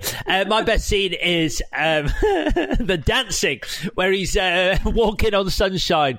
I think that's great because Sam Rockwell is a hell of a dancer in real life, and it's just so funny when he's dancing and Sam Rockwell keeps turning it off and Sam Rockwell keeps putting it back on and dancing again because it's super irritating too. And I love that. Is he a really good dancer, or does he have one move that he's absolutely nailed and he just uses it in every film? That kind of soft shoe, it's like a soft shoe shuffle kind of thing that looks really cool, is very cool, and bang, you're going to get it in every frigging movie you can shoehorn it into. I watched I went down a rabbit hole on Sam Rockwell dancing, and I watched him on Jimmy Fallon doing some dancing. And now you've said that, yes, that is the dance he can do, because he does it for every different dance they ask him to do. I actually asked him about it when I interviewed him, whether all his characters, the dancing is in the script, or whether he asks for dancing to be put in the script. And he said it's a bit of both. He does normally ask if there's a moment where he could do something. Oh, that's funny. I once interviewed Ben Stiller, and he'd had, I think, 3 movies in a row where he'd done dancing, like Starsky and Hutch and Zoolander. And I was like, are you just picking roles that allow you to show off your dance moves? And he said, no. Did he glare at you? Did he glare at you when he said that? There's a little bit of glaring, but it was just no. It was pretty fancy. I like that. We only had 5 minutes. It was efficient. So last time I watched Moon, I was weeping when he says, "I just want to go home." It really made me cry. So I would have picked that for my favourite scene, but I didn't cry this time. So I'm going to go for the scene this time. I really like the moment when Gertie helps him with the computer password. Which is the first moment we think that Gertie's actually on his side, and he says, "Helping you is what I do." Just because I like that as a surprise, and I was watching it with someone who hadn't seen it before, and they were really taken aback by that moment because of how the film really builds Gertie up to be a villain. And I think they kind of lean into the fact that, Gertie's a bit like Hal from 2001, which we know is kind of a villainous computer on the surface, and then using Kevin Spacey's voice, which always sounds a little bit sinister, which is why he was always cast as sinister characters. So, yeah, I just like the fact that they kind of do the switcheroo on the audience at that moment. MVW, Vicky. It is Sam Rockwell. So what we've talked about how the Sams change over the years, but if you think about Sam Rockwell as an actor, he's playing 2 versions of himself, both on a trajectory towards change. So original Sam is pathetic and inwards, but he's also very sympathetic and understanding. So those are 2 quite conflicting things. New Sam is very tense, very quick with his temper, but he's ultimately a hero and risks everything to bring justice for all the other Sams. So you've got one actor playing 2 people, each with 2 conflicting halves of their personalities. And that is quite a thing to be able to do. Yeah, amazing. Alex? Yeah, it's going to be Sam Rockwell. He is my favourite actor on the planet, or indeed one of this planet's satellites, the only one, naturally. Nice. So 2 Sam Rockwells. I think I'm going to do a shout out to Duncan Jones for coming up with this, and it's a hell of a debut. And also, I think credit, as we've said, should go to Gavin Rothery, who did the miniature work on this film.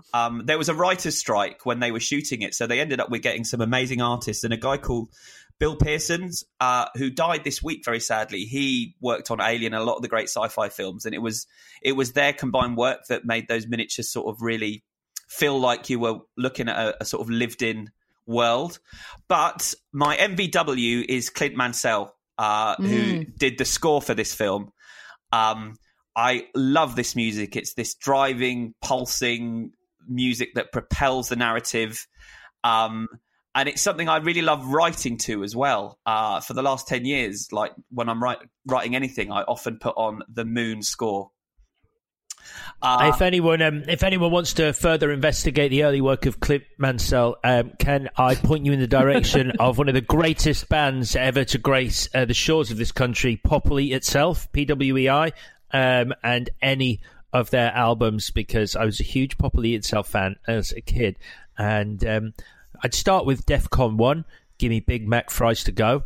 It's an ode to music and fast food, and it's wonderful. Any Populi itself fans, guys? No. But I might be. No, I'm a fan of his film work rather than PWEI. They were one of the groundbreaking acts of the mid-'80s. They basically were one of the first acts to take hip-hop and samples and put them all together with indie music, and they create this wonderful sound. Populi itself. Go discover them. And use your self-isolation to discover Populi itself. You will be very happy. There's loads of film references in their songs too. It's great. And speaking of his early work, Duncan knew Clint before they made the movie, but they hadn't agreed that he would do the soundtrack. The score rather, but he wanted him so badly that when he cut the film, that he put his rough cut together. He used a temp score that used Clint's Requiem for a Dream score and his Fountain score, which I think made him feel like he couldn't say no to him at that point. So yeah, love that score. All right, what would you change, Vicky? I would have a lot more time having passed between original Sam back on Earth and our Sam's, the clones. So we realise that about 15 years has passed because his daughter, who he believes is a baby, is now 15. And I wouldn't do it like that. I would have it like 100 years just to increase his sense of dislocation and complete aloneness. And it's not even so much that his whole world has been turned upside down because his wife isn't his wife and his child isn't his child. It's that even when he went home, he wouldn't recognise home. That's dark. I know. Sorry. Alex? Gertie. I mentioned it already. I think Gertie. I think we'd benefit from Gertie. I know you love the moment where Gertie helps Sam, but I think it'd be great if Gertie was villainous in this. It would very much change the movie, and I'm not saying some sort of like monstrous robo antagonist roaming the moon base, but I do really enjoy the scene where Gertie is very like, HAL 9000. It won't let Sam outside. It's locked the doors, and Sam's trying to reason with it about why he needs to go outside and trick it into letting him out. And there's a real malevolence to Gertie at that point, and I would like to see more of that. I think it could be a really scary robot. But sentient AI. Is there a malevolence to Gertie at that point, or is it because it's Kevin Spacey's voice and you think Gertie's working against him at that point?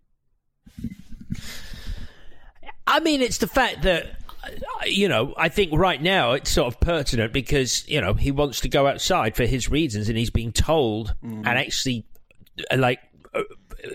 told in a very serious way and prevented from going outside. So it's that loss of freedom that, is quite scary. I think at that point, suddenly you are at the behest of a higher power. Are you talking to our government now rather than me? Yes, government. Listen. I know that Boris Johnson's a big fan of this podcast, so.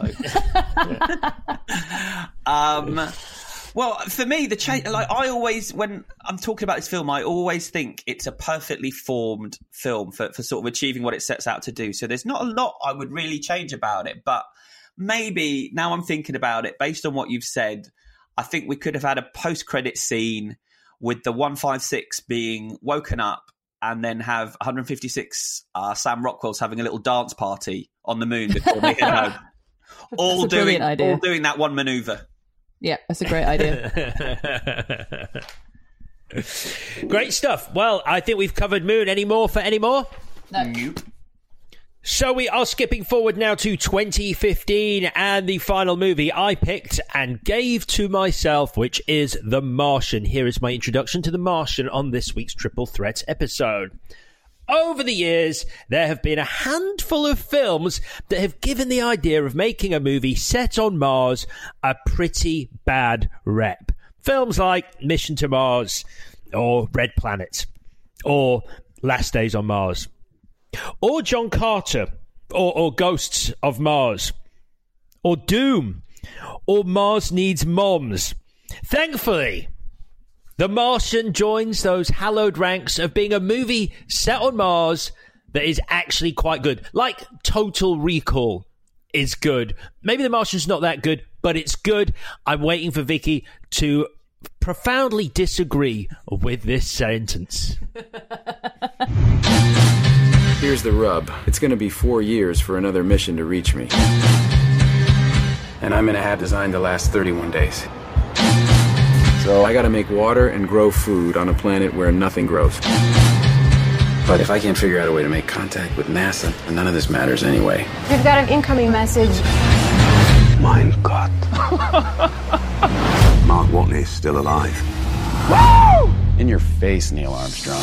There must be some kind of way out of here. Okay, so let's do the math. I have enough food to last for 50 days. He's going to starve to death long before we can help.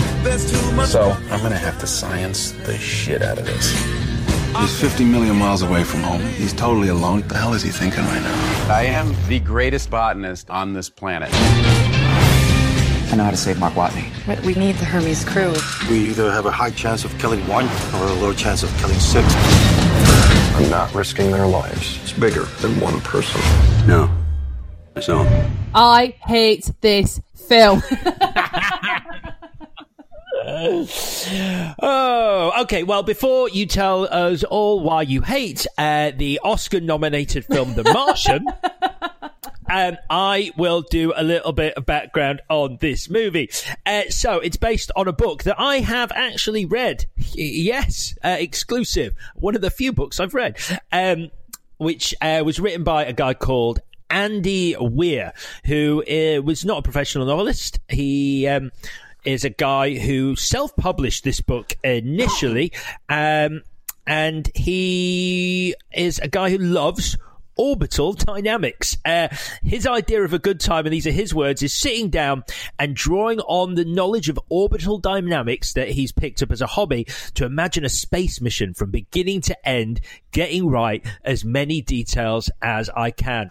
So he wrote this book by uploading each chapter to his website and then checking the science with the people who were following him online. So he'd go, would this work? And so a lot of people actually contributed to this book in terms of helping him through the science quandaries he presented. It was then picked up by a publisher because it went into the top 5 self-published novels on Amazon, went on the New York Times bestseller list after that. And there's a lovely story from Drew Goddard, who did the screenplay based on his book, who said, Weir was slow to accept the idea that he'd become a professional writer.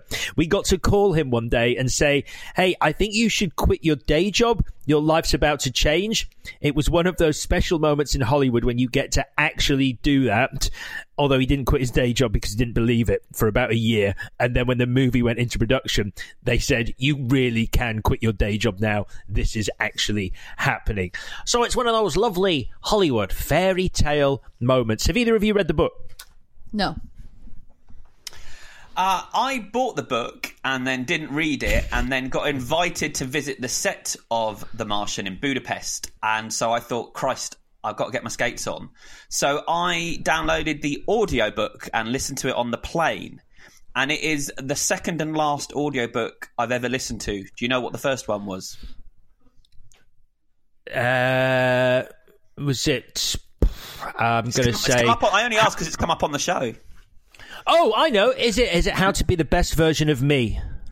No. It's a self-help book. Alan Partridge, you guys keep bringing it up. So yeah, I've listened to the book, and I visited the set of this one as well.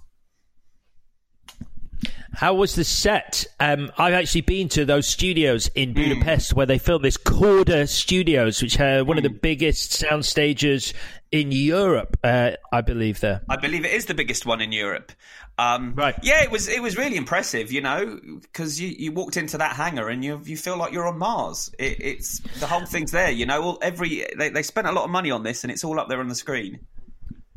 I actually went to the same studios to cover, and obviously Ridley Scott directed this, so there's a connection there, to cover Blade Runner 2049, which they were filming the sea wall sequence in that, where he has the fight on the sea wall. They were using a huge water tank there. So you've got Ryan Gosling having a fist fight on the sea wall, and the water was lashing over him, this wave machine, and the rain was coming down, and he must have been there for 6 hours doing this fight scene over and over again. And I watched it, and it was one of the few times I didn't want to be Ryan Gosling because it looked intense.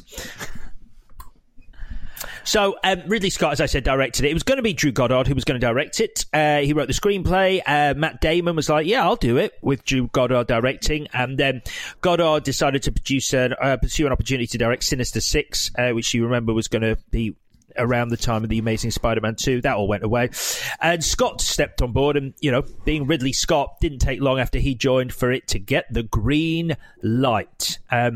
On that subject, Goddard expressed that he felt Scott made a much better film than he could have directed. He said, "When it's Scott, collaboration is easy because I just revere him." Ridley Scott said, "Please stop calling it a collaboration." He didn't. I just made that up. That's not true. Ridley Scott didn't say that. It would have been hilarious if he had, though. But once you've got Ridley Scott directing, I think that's probably part of the reason they got such an incredible cast with really, fantastic big actors in quite small roles. Like everywhere you look, there's a great actor and quite a famous face. Yeah, what a waste. All right, before we get on to hating on this movie, it's a little more backstory. The exteriors of Mars were at Wadi Rum, a very famous UNESCO site in Jordan, which you'll have seen in a billion movies, not just Mission to Mars, Red Planet and The Last Days of Mars, but famously Lawrence of Arabia, and I think Prometheus, Ridley Scott's other science fiction movie, one of Ridley Scott's other science fiction movies, was also shot there. Other than that, and I'm probably just going to throw this in here right before Vicky tears this wonderful film apart. It's US President Barack Obama, Victoria, the Barack Obama, named The Martian as among the best science fiction films he's ever seen. So there you go. He's incorrect. Wow. You can't get him right all the time, Barack. You know what I'm saying? Yeah. This is not happening. Why don't you like this movie? Okay, are you ready? The reason I don't like this film, it's a fantastic open, a really, really strong open. So within about 5 minutes, you establish a dynamic between the crew of the Hermes, which includes Matt Damon as Mark Watney. So they're friends, they've got a little bit of banter, it's all good. And then within seconds, you've got a whole load of trouble kicking off. There's a storm rolling in, looks amazing. The crew have to leave. Mark Watney gets separated from his crewmates and they leave without him and he's presumed dead. Amazing. And that's all within like 5 to 10 minutes. Fantastic.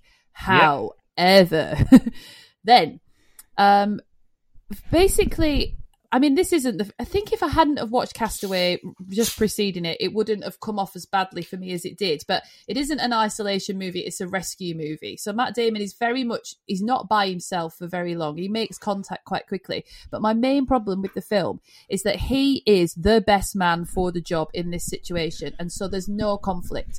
So, ta-da, he's a botanist. That's fucking lucky, isn't it? Because you haven't got any food. So the whole film is him talking to the camera making contact with NASA to say, problem, oh no wait, I can fix that. Problem, oh no wait, I can fix that. And it's like, oh, for fuck's sake, like you can just do anything. So there's not much peril. You don't like the entire premise of the movie then, because that is what the movie is meant to be about. It's a celebration of how science can be used to get you out of a situation. When he says, I'm going to science the shit out of this is why the book was so popular with NASA and why NASA gave such support to the film, because it makes space travel and space exploration seem plausible and portrays science as a hero, which I think is pretty good. Pretty good. It's fantastic. It's not the work of film to make science look good. Like I'm sure it made a brilliant book, but as a film where you're expecting conflict and tension, there isn't enough of it. So any opportunity for tension would be that Mark Watney, Matt Damon, is angry with the crew for leaving him. And he says basically, oh no, it's not your fault. I don't have a problem. It's fine. Any opportunities for connection. He's a man who, when he thinks he's going to die, he says goodbye to his parents. It's like, well, that's cool, but you have no other connections in the whole world at your age. Like, what's wrong with you? That's weird. Towards the end, I'm just going to jump ahead because I'm angry now.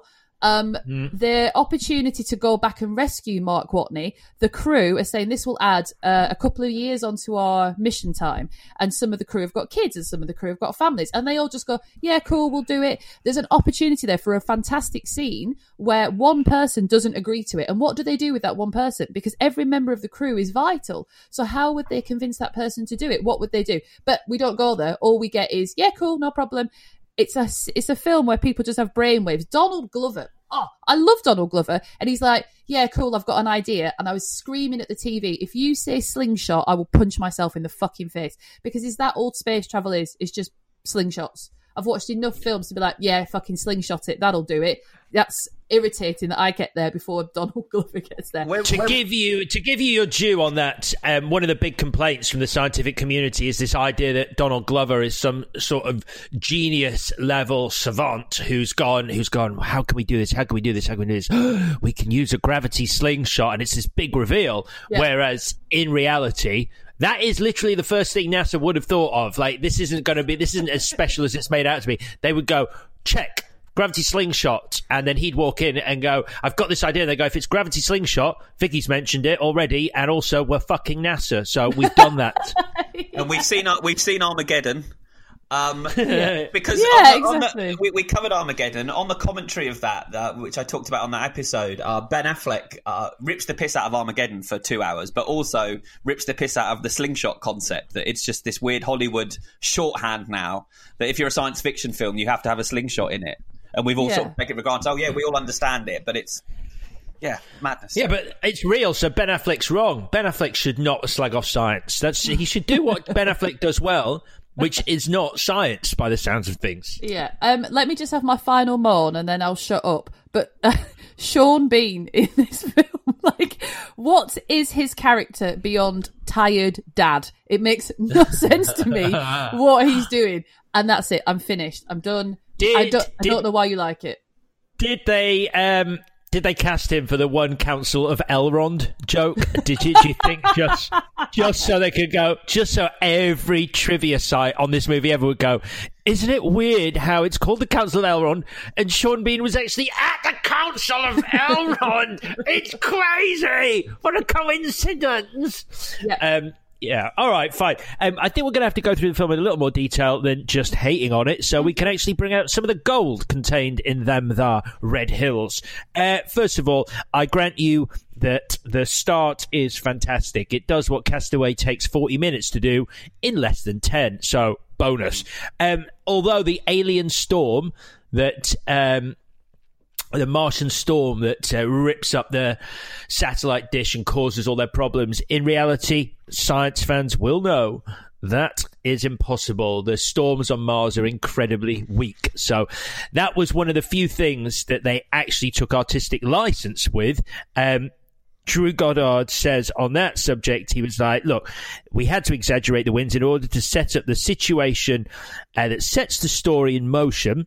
Ridley Scott says the alternative was terrible. So NASA said, what the hell? It's only a movie. And when asked what the alternative was, Ridley Scott says, I can't remember. It was so boring. I don't know what it could have been. I love the idea that it was something really boring, like, you know, they just sort of like didn't like one of the plants he grew and so just left. Yeah, why is a botanist up there when you can't grow anything on Mars? Good question. Very good question. I'll tell you why a botanist is on there. Oh, so that he of can course go... it's a good question. Of course it's a good question because it's down on the movie. Yeah, great question. It's not a great question, Chris. The whole premise is that he's trying to grow stuff on Mars, investigate Martian soil. But go on, Vicky. Why is it a great question? Then you're working the situation backwards. You're going, what would be the best person to strand on Mars who had no food? Oh, a botanist. All right, fine. Put a fucking botanist up there. Wouldn't it have been better if it was someone that's like, I have literally no idea how to grow food, and so you can watch me learn how to do it? Yeah, wouldn't it have been great if he was like, oh, I don't know, a model painter? What if he painted the World War II models and then he's like, I don't know what to do. Are there any models I can paint? Yeah, no, because he needs to have some skill because he's trapped on Mars on his own. Like, it's not one of those... He's not even on his own! Sorry. He's not even on his own! No, but you see what I mean? Like, if he wasn't skilled in being able to survive, it's like...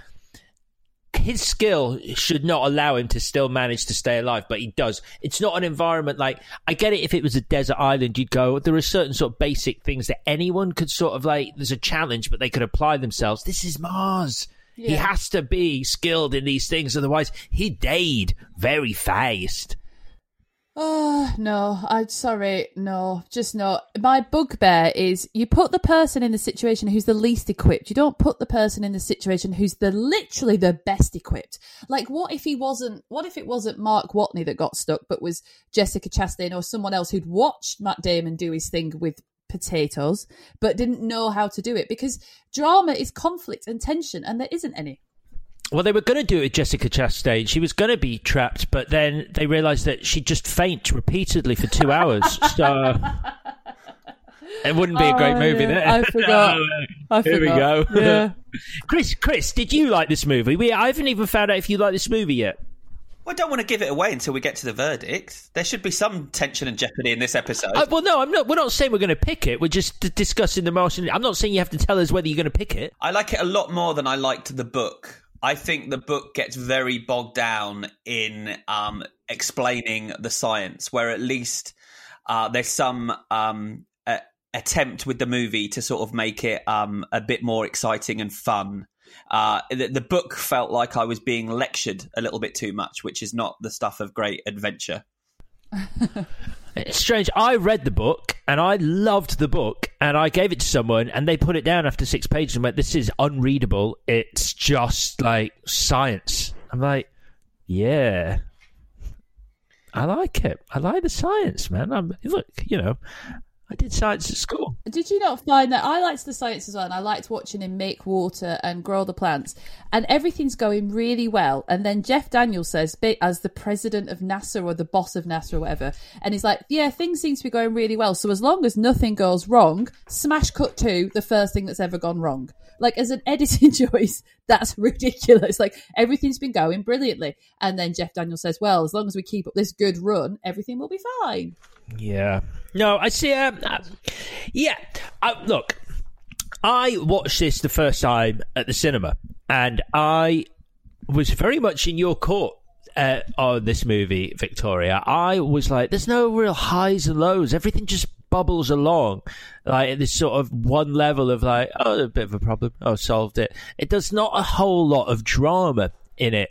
But then watching it this time, knowing that, I came to enjoy its sort of warm Sunday afternoon hug of a science fiction movie. I found it really heartwarming as a film that might not have the most dramatic tension. I think even one of the filmmakers said it's amazing. This must be one of the only sci-fi movies where no one dies. Yeah. But like, it's great. It's adapting a book. For a start, so no one dies in the book, so you can't have anyone dying, and also the only people who are going to die are the people who are in space, and because they set up very early that the crew would have to go back and they're not going to risk the lives of 5 astronauts to save one.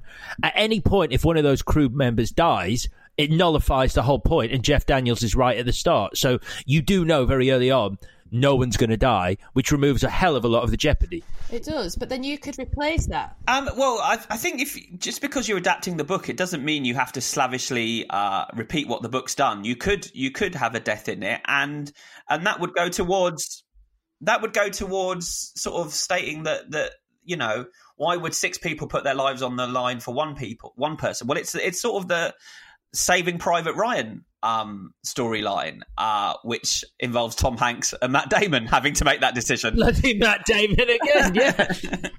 Yeah, I don't think you can, because I honestly don't think the movie would work if, like, early on, like when Sebastian Stan is doing that little walk, there's a sort of like, for a moment you think, oh, is something going wrong when he's in the hatch and like he's docking 2 spacecraft, and maybe it's just the movie trope of like spacewalks in films like this can go wrong.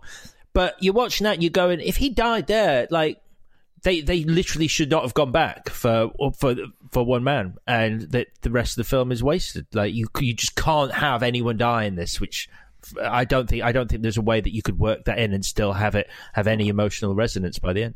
No, but you could replace that with some emotional connections between the crew, or give Matt Damon a more emotional... I mean, you're emotionally connected to your parents, but you could do something else with that character. So, because they do it with the other crew members. So, Sebastian Stan and Kate Mara, they're sort of a couple. You see Jessica... Are they? Yeah. It's at the very end. Like, I didn't pick up on that. Maybe there was one little glance, but I was like, what the hell is that bit doing there where she goes down to the airlock and gives him a kiss? I'm like, you needed to have signposted that a little earlier. It seems completely unnecessary. Yeah, that's fair. And then you see Jessica Chastain talking to her partner. So everybody else gets connections, but not our main man. And so the whole world is watching this space rescue.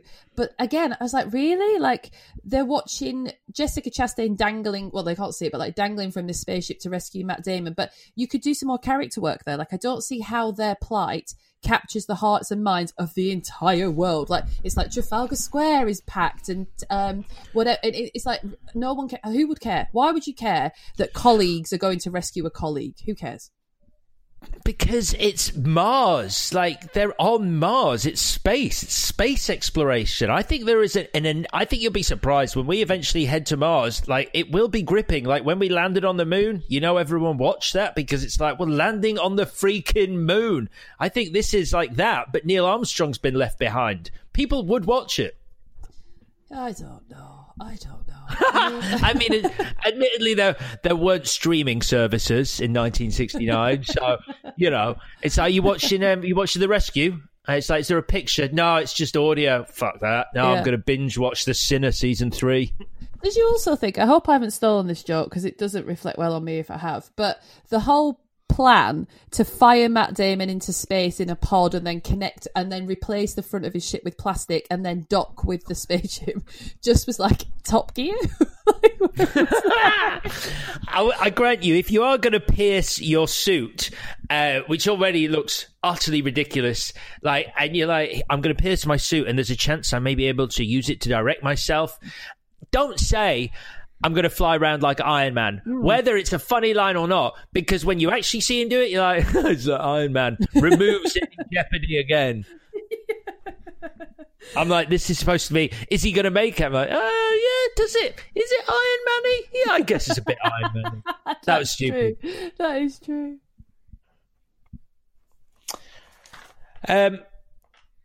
Right, let's head back to some of the cast that you mentioned. You mentioned Donald Glover. Love Donald Glover. He's great in this, regardless of the fact that he do you not think? He's brilliant in it, but if you ever give a character a line that says, I need another cup of coffee, you need to be asking yourself some serious questions, because that is a draft one line, a placeholder line to be like, I need to wake up a bit. No one in real life says, without killing themselves laughing, I need another cup of coffee. No. Improvised by the sounds of things, though, because he says that just after he falls over, and he didn't mean to fall over. He fell over. He says he fell over by accident and just stood back up and just went, no, I need more coffee to continue the scene. Wow. So that they could use it because he thought it'd be good, and they used it. So they didn't write that line. Drew Goddard did not, I don't think, wrote, I need more coffee. But yeah, it's a bit of a cliche, that one. Yeah, Chris, at this stage, do you got anything to add? Well, in terms of Donald Glover, he has one of my bugbears in movies, which happens a few times in this film, which I think I've referred to before on the podcast, the Doc Brown blackboard moment, where, Back to the Future 1, he says, oh, that's the flex capacitor. That's the thing that makes time travel possible. That's it. That's all you need. Done. We're traveling back in time.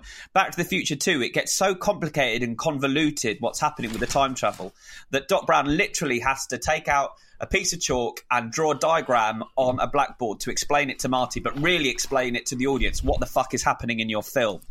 And that happens over and over again in this film, where people have to explain and then over-explain and then double-explain. And I don't think that makes for good cinema when you keep having to have drawings and people using salt and peppers to tell you what's happening and where things are going. I will agree that I have written in my notes here, an astonishing amount of office stationery is used to represent the solar system. Yeah, as we get sort of bogged down in space jargon that I don't quite understand, but they're saying it with such conviction that you just kind of go with it. So, yeah, Donald Glover does a lot of that. Then who else have we got here? We've got Chiwetel Ejiofor as Vincent Kapoor. He's very good. He's very good. No, he's not. He's just not. He's a great actor. He's not great in this. He's good for like the first half, and then he looks a bit like, what's going on? Oh, we're going to slingshot this. He's how much does he actually know about Mars? Because he's like the director of Mars or whatever. But it has to do that expositional job of saying like, what's that now? Where people explain things to him that he should obviously already know. Yeah, I do agree that if you work at NASA and you're the head of Mars, and you're actually at NASA, where you work as the head of Mars, and you need a map of Mars, you're probably not going to go to the canteen and take a map of Mars off the wall to draw on with a marker pen. Probably got a map of Mars somewhere else, perhaps on a computer, what with it being NASA. He's also got the job of kind of telling the audience what's happening, even though, unless we're stupid, we've realised that. And there's one particular line he says to his colleagues, he's 50 miles away from home, he's totally alone, he thinks we gave up on him. What does that do to a man psychologically? We don't need someone to say that to us. We're thinking it. It's piss poor is what it is. But it's better than in the audiobook. He's Vincent Kapoor in this movie. In the audiobook, he's Venkat Kapoor, and he's an Indian guy. And the bloke R.C. Bray, who does the who reads out the book on the audio version, he does the accent, and it's really awful. It's like an Apu accent he's doing for this character, and it really made me cringe every time I heard them do that. So you don't have to do all the voices on an audio book, especially if you're going to do these dodgy Indian accents. Yeah. Well, there was a bit of a furore about Chiwetel Ejiofor's casting in that role, because, like you say, in the actual book, it's a character of Asian descent, and people felt that it should have remained that, and an Asian actor should have been given the role. Andy Weir, the author, purposefully didn't describe people's appearances in the book, and he says that the character was an Asian American. And so to change it to Vincent Kapoor in the film and have him as an African-American is fine with him. But they did, I think, offer it to Irfan Khan initially, the Asian actor from Life of Pi and Jurassic World, and he couldn't do it. So they went with Chiwetel Ejiofor. Let's skip through some of the rest of the cast then. You mentioned Sean Bean. Yeah. Is it the wrong film? It doesn't make any sense. Yeah, I wrote down... it's so funny you say that, Vicky. I just wrote down, what is Sean Bean doing in this film? Yeah. The wrong film. It takes you out of it. I don't know. I guess you don't think of Sean Bean as being a brain box. And you also don't think of him wearing a cardigan. I'm like, Sean Bean's not ready for cardigans yet, is he? No. So there's Jeff Daniels is great though. I like Jeff Daniels in it. I think he does a really good. You can't just say no unless you got a reason. Because it's just like central casting. I'm the boss man. I'm going to talk in very dramatic short sentences, and that's it. Like, as a character, beyond being the boss of NASA, what is that man? Nothing. That probably consumes his life. Maybe he is nothing more than being the boss of NASA. That defines him. That's all you need. What is Wilson other than a volleyball? Nothing. Yeah, so there you go. Right, okay. We've also sort of talked to Kristen Wiig. I will grant you, it's kind of strange seeing Kristen Wiig in a very straight role, because it's one of those. You always think of Kristen Wiig being funny, and here she's kind of comic funny, relief, though, isn't she? But not really. I think she's funny. She's the world's worst PR person. She's terrible at her job. She sees that Matt Damon is actually alive, and her first response is, "Are you shitting me?" Rather than, "Oh, it's okay, I've got a scenario plan for this because I'm your PR media person." She's just like, "No, you're kidding." It's ridiculous. She's also there to ask Vincent dumb questions on behalf of the audience so he can over-explain stuff. I'm starting to realise that maybe I should have enjoyed this movie less than I did, because it's crap. It's not crap. All right, let's move away from Kristen Wiig. How about we talk about Matt Damon? We haven't really touched on his performance. I was going to say, Alex, this is a big cast. We're not going to go through everyone in the cast, are we? No. Okay. Well, Oh, we can. I've actually got notes on all of them. Sure. If you want. So let's go. No, let's focus on Matt Damon. I think he does a great job, especially playing a role where Mark Watney is quite cocky and quite confident, and like Vicky said, we're not really given much about his family, which I think is a really interesting choice. He doesn't have a partner back on Earth, and although his parents are mentioned twice, we never see them. We never find out what they think, which is an odd call, but also a brave call, because it doesn't give us anything to sort of want him to return to Earth for other than himself. So it's all based on what we think of him as a person, a cocky person, and I like him. I still think Matt Damon's likability shines through. Yeah, I liked him. It's not for me his performance that I didn't gel with. It's just who as he's written as a character, but as an actor, he is so likable, and he's fun to watch. And even though he gets these silly lines about like, I'm going to science the shit out of things and all the rest of it, which in the circumstances is a bit glib, but whatever, he's really watchable. I don't have a problem with his performance. It's strange how he doesn't... I really like him in it. I kind of wish some of those video diaries had a little more emotion in. And I understand that he's actually playing the character as the character is written, which is someone who doesn't dwell on the negativity and stays positive by, sciencing the shit out of every situation he comes across. But sometimes they feel like exposition dumps those moments. It's a lot of like, this is what's happened, this is what I'm going to do. And that is the premise of the movie, but it would be nice to see him a little more fragile in moments. And I only say that because the bit where he hears Jessica Chastain's voice for the first time in ages when he's about to take off in the MAV, and he breaks down and starts crying. That's a really great moment, and a few more humanizing moments as opposed to super scientist, I think would have really helped us engage with him a bit more. I agree.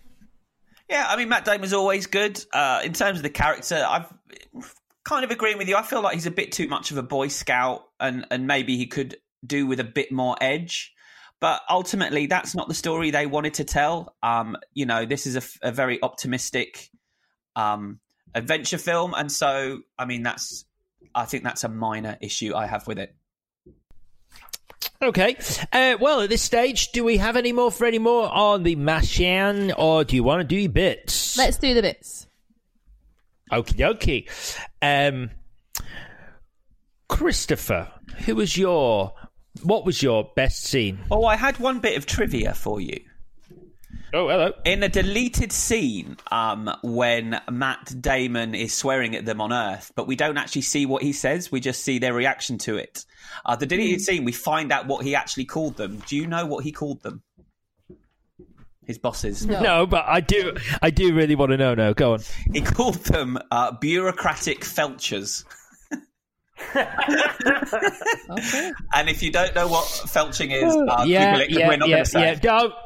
No, we don't need to say. That's hilarious.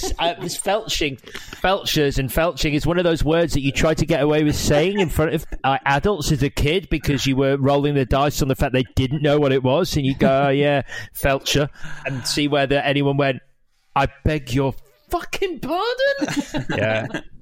Don't look up felching.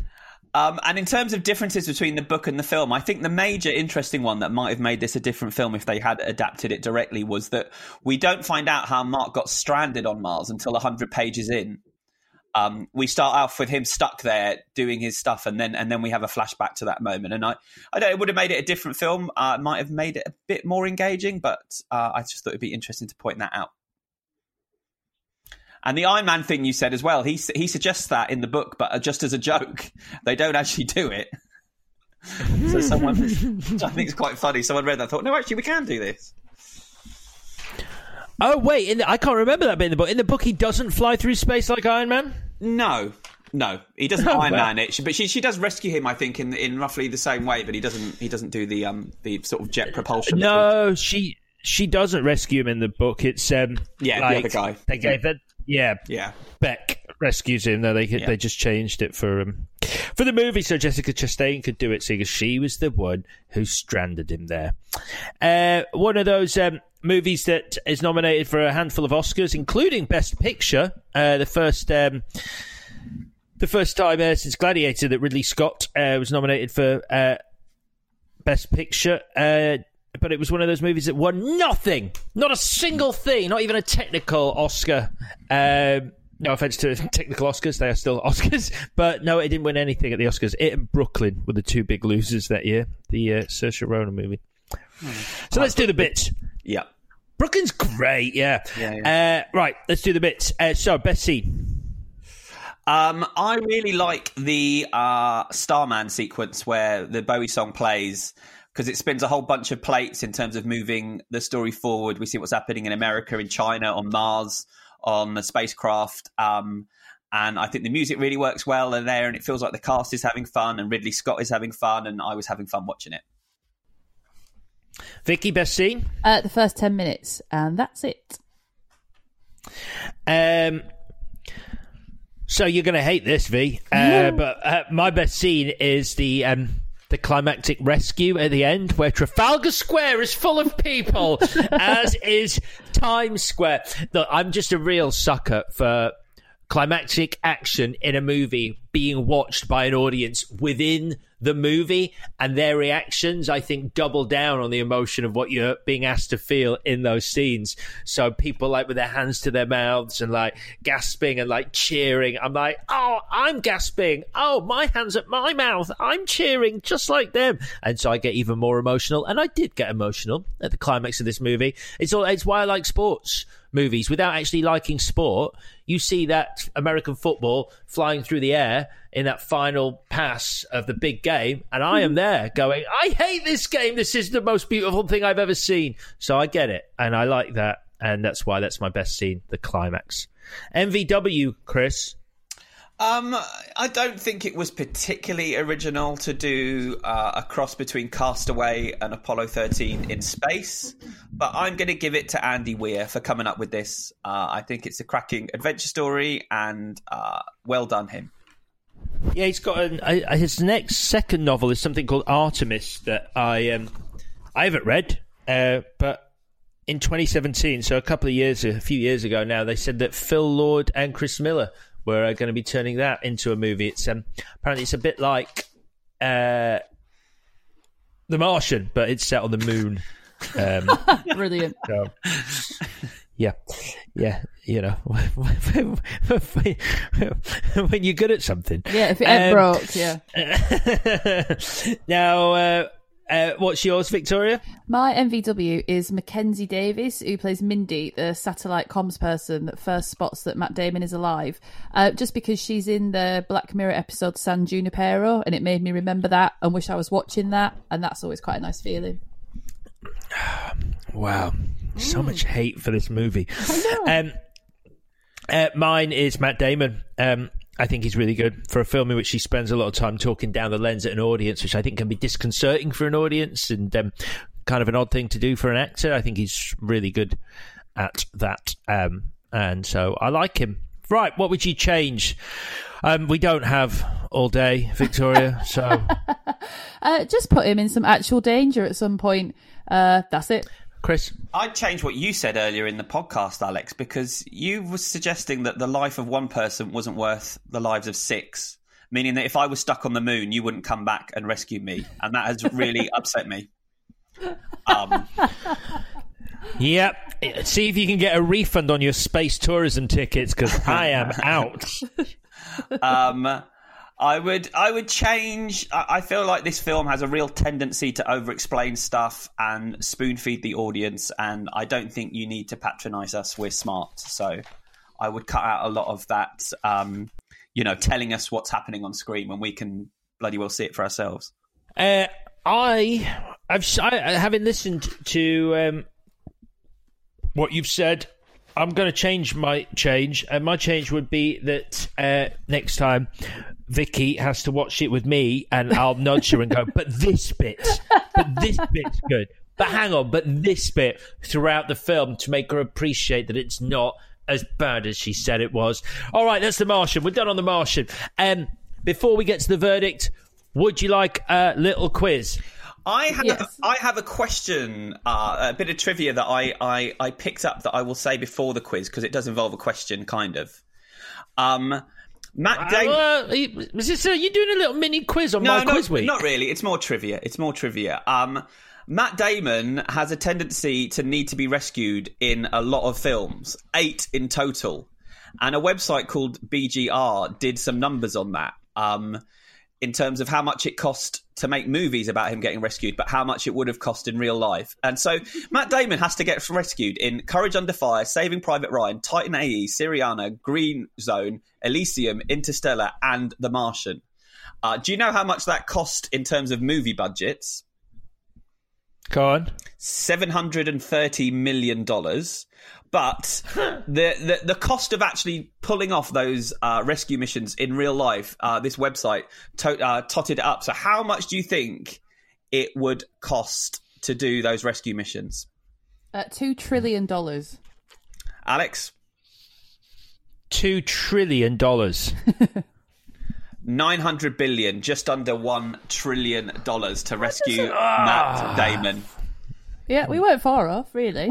No, it's amazing. And we both picked the same number, which is weird, but that's crazy, yeah.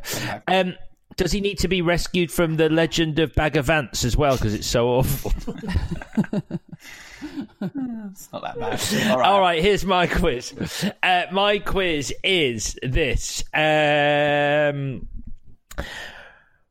So, if you're listening to this episode of Clash of the Titles about isolation, I want to take you on a journey to a desert island. You are there with Chris and Vicky. The question is, who would you rather be stuck on that desert island with, Chris or Vicky? I should say immediately. This is not based on personalities. This is based on their survival skills. I'm going to ask them a series of questions based on what you should do if you find yourself stranded on a desert island. Whoever has the most answers is the one you would choose to be stuck on that island with, because they would help you survive. So welcome to our desert island. That's the waves on the beach. It's a bird unnamed in a tree. Right. Ooh. It's a cow. Cat with a cow on there. Get milk. This is my island, man. Don't find this. I decide what's on the island. There's no cows. Right. Why is this so funny? Oh, that's right, because I've been stuck indoors for a week. So let me set the scene. You've washed ashore on a desert island, but you've got a gash in your elbow. Doesn't look deadly, but what should you do first, Chris and Vicky? Should you A, find water immediately, or B, treat the wound as best you can because you still need to stabilise it? B, rinse it in the sea, move on. Okay, Chris? Sorry, I'm confused. What, wasn't A the water one? What? Wasn't A the water one rather than B? A is the water one. Oh, right. Yeah. It's both. Rinse it in the sea. You can't have both. None of them are both. You've got to pick one. All right, I picked the water one. Yeah, I'll pick the water one. So you're both having find water immediately. Yeah. Not treat the wound as best you can. Need to stabilise it. Treat it with seawater. That's what I'm saying. All right, I go B. You have to stabilise the wound because otherwise you'll bleed to death. Okay, do you want me to change the first one to fresh water? Find fresh water immediately, or B, treat the wound as best you can. You need to stabilise it. Is it life-threatening, the wound? No, you think it doesn't look deadly. Oh, okay. Well, I'll just get a bit of water then if it's not too serious. Okay, so Chris is going A, water. Vicky's going B, treat the wound. Vicky gets a point. Yay. It is B. You need to treat the wound before doing anything else because infection can lead to shock, which leads to a quick death. Yeah, but it was question 2. It wasn't life-threatening, so it was fine. Well, look, you weren't sure. You're not a doctor. So you've treated your wound What do you do next? A, wank. Search the area for with my good arm. And are we done now?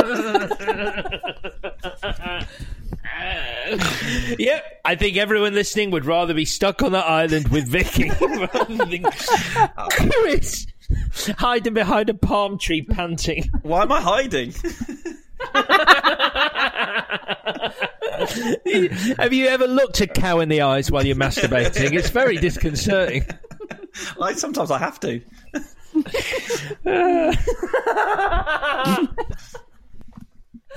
Oh no.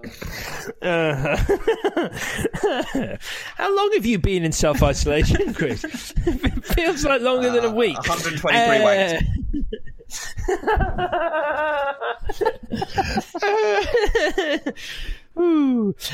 So, you've treated the wound. What do you do next? Scan for survivors, build a fire, or look for water? C, look for water. Water. No, it's A. Scan the area for survivors. No one gets a point. Your best psychological asset is to have a partner on the island. Oh, I'm so thirsty, though, mate. I'm really thirsty. Yeah, what's all that masturbating? Question 3. Stress can lead to panic and panic to death. What should you focus on mentally? Is it A, stay focused on your next important task? B, make a timeline to track your days stranded? Or C, concentrate only on positive things? A, next task. Yeah, A. You both get a point. That is correct. You need to focus on your next task because getting those sense of achievements for each little task keeps you sane. All right, you're thirsty. You vaguely remember something about a solar still. What do you need to make a solar still? A, a plastic sheet, a container and some vegetation. B, a metal tube and a bucket. C, a bucket with a clear plastic lid. Or D, a jug and a magnifying glass.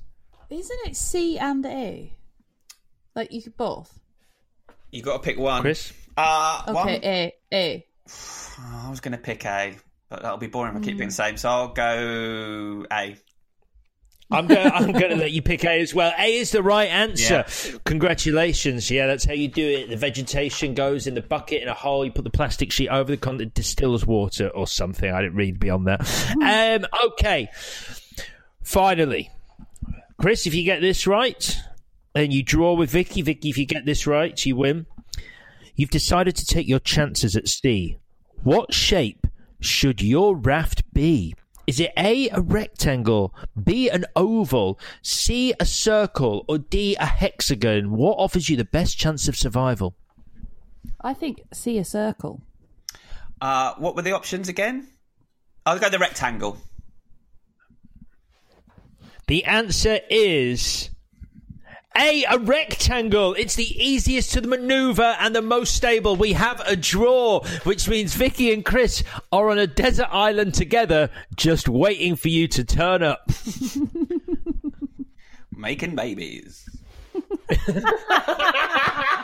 All I have with me is a lot of contraception. So don't worry about it. Well, there we go.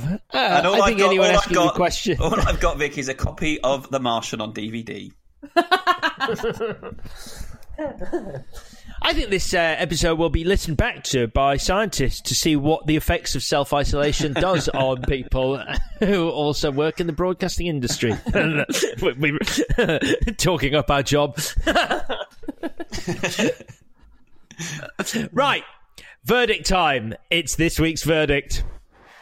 So your choices are Castaway, Moon, or The Martian. I'm going to start with you, Victoria. What are you going with? Because we know it's not The Martian. Yeah, I'm just going to keep it short and sweet. It has to be Castaway. It's the example by which everything else like this would follow. Does that make sense? It's exemplary.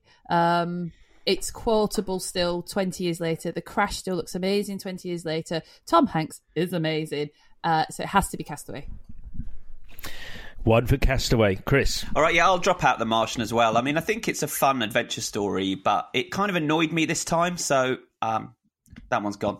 I love Castaway because of that sort of emotional journey it takes you on. It's made by a fantastic director and one of the all-time great actors, and I feel like their combined talents takes a story that isn't all that commercial or appealing and makes it incredibly entertaining and bravely quite melancholy at the end. And I think it's a film that really still feels like an event when you watch it. But there's a lot going on in Moon as well. It's about isolation and greed and consciousness and free will. And it doesn't just ask you what it means to be human, but I feel like it really tries to answer that question. Plus, you get 2 Sam Rockwells for the price of 1, as we said before, which gives it a distinct advantage. But if I've got to pick a favourite,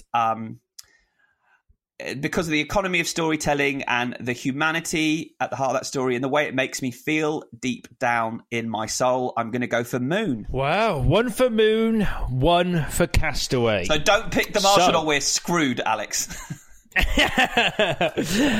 It's The Martian. No, let me explain what I'm going to go with right now. So it's an interesting one.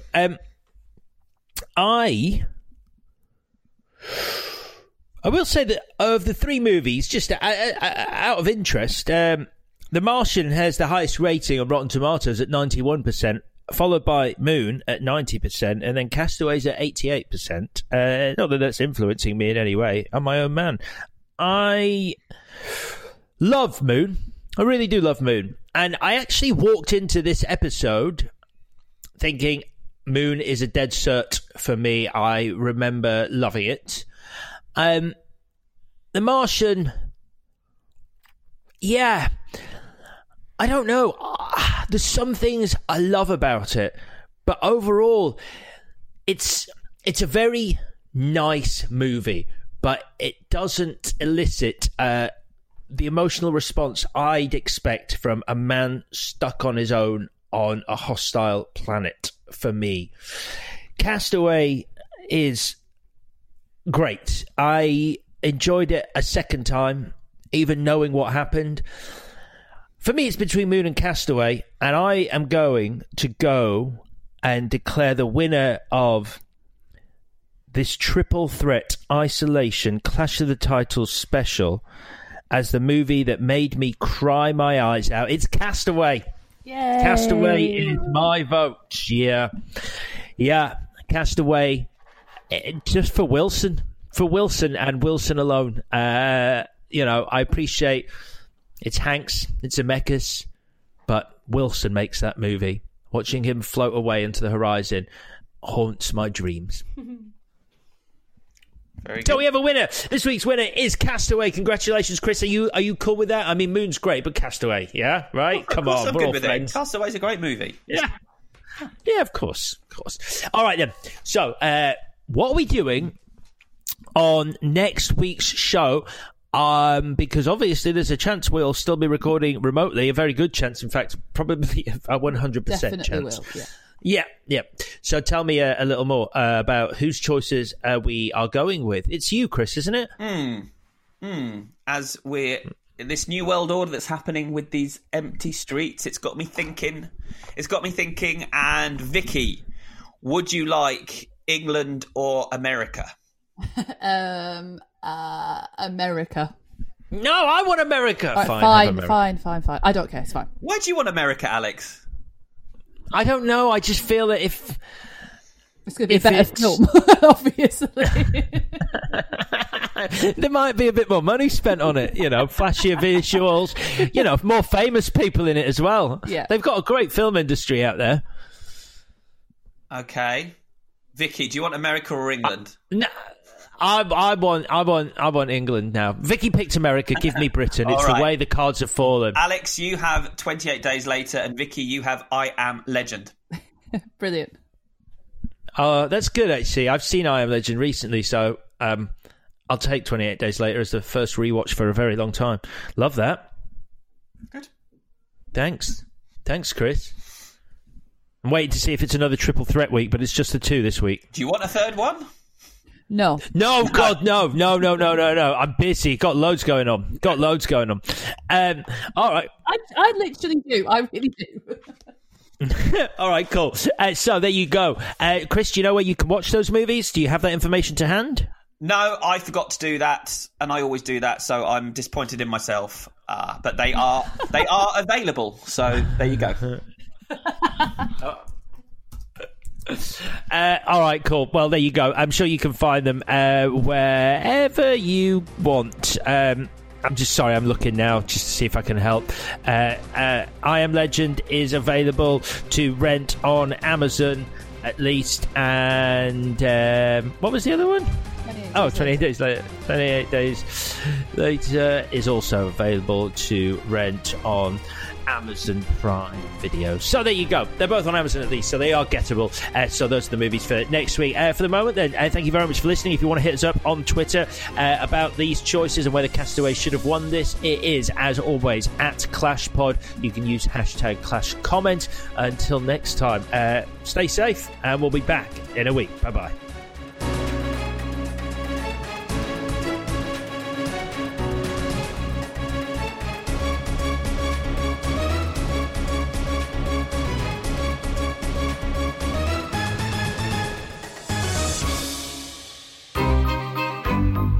This was a Stakhanov production. Mom deserves the best, and there's no better place to shop for Mother's Day than Whole Foods Market. They're your destination for unbeatable savings, from premium gifts to show-stopping flowers and irresistible desserts. Start by saving 33% with Prime on all body care and candles. Then get a 15-stem bunch of tulips for just $9.99 each with Prime. Round out Mom's menu with festive rosé, irresistible berry chantilly cake, and more special treats. Come celebrate Mother's Day at Whole Foods Market. Hi, I'm Daniel, founder of Pretty Litter. Cats and cat owners deserve better than any old-fashioned litter. That's why I teamed up with scientists and veterinarians to create Pretty Litter. Its innovative crystal formula has superior odor control and weighs up to 80% less than clay litter. Pretty Litter even monitors health by changing colors to help detect early signs of potential illness. It's the world's smartest kitty litter. Go to prettylitter.com and use code ACAST for 20% off your first order and a free cat toy. Terms and conditions apply. See site for details.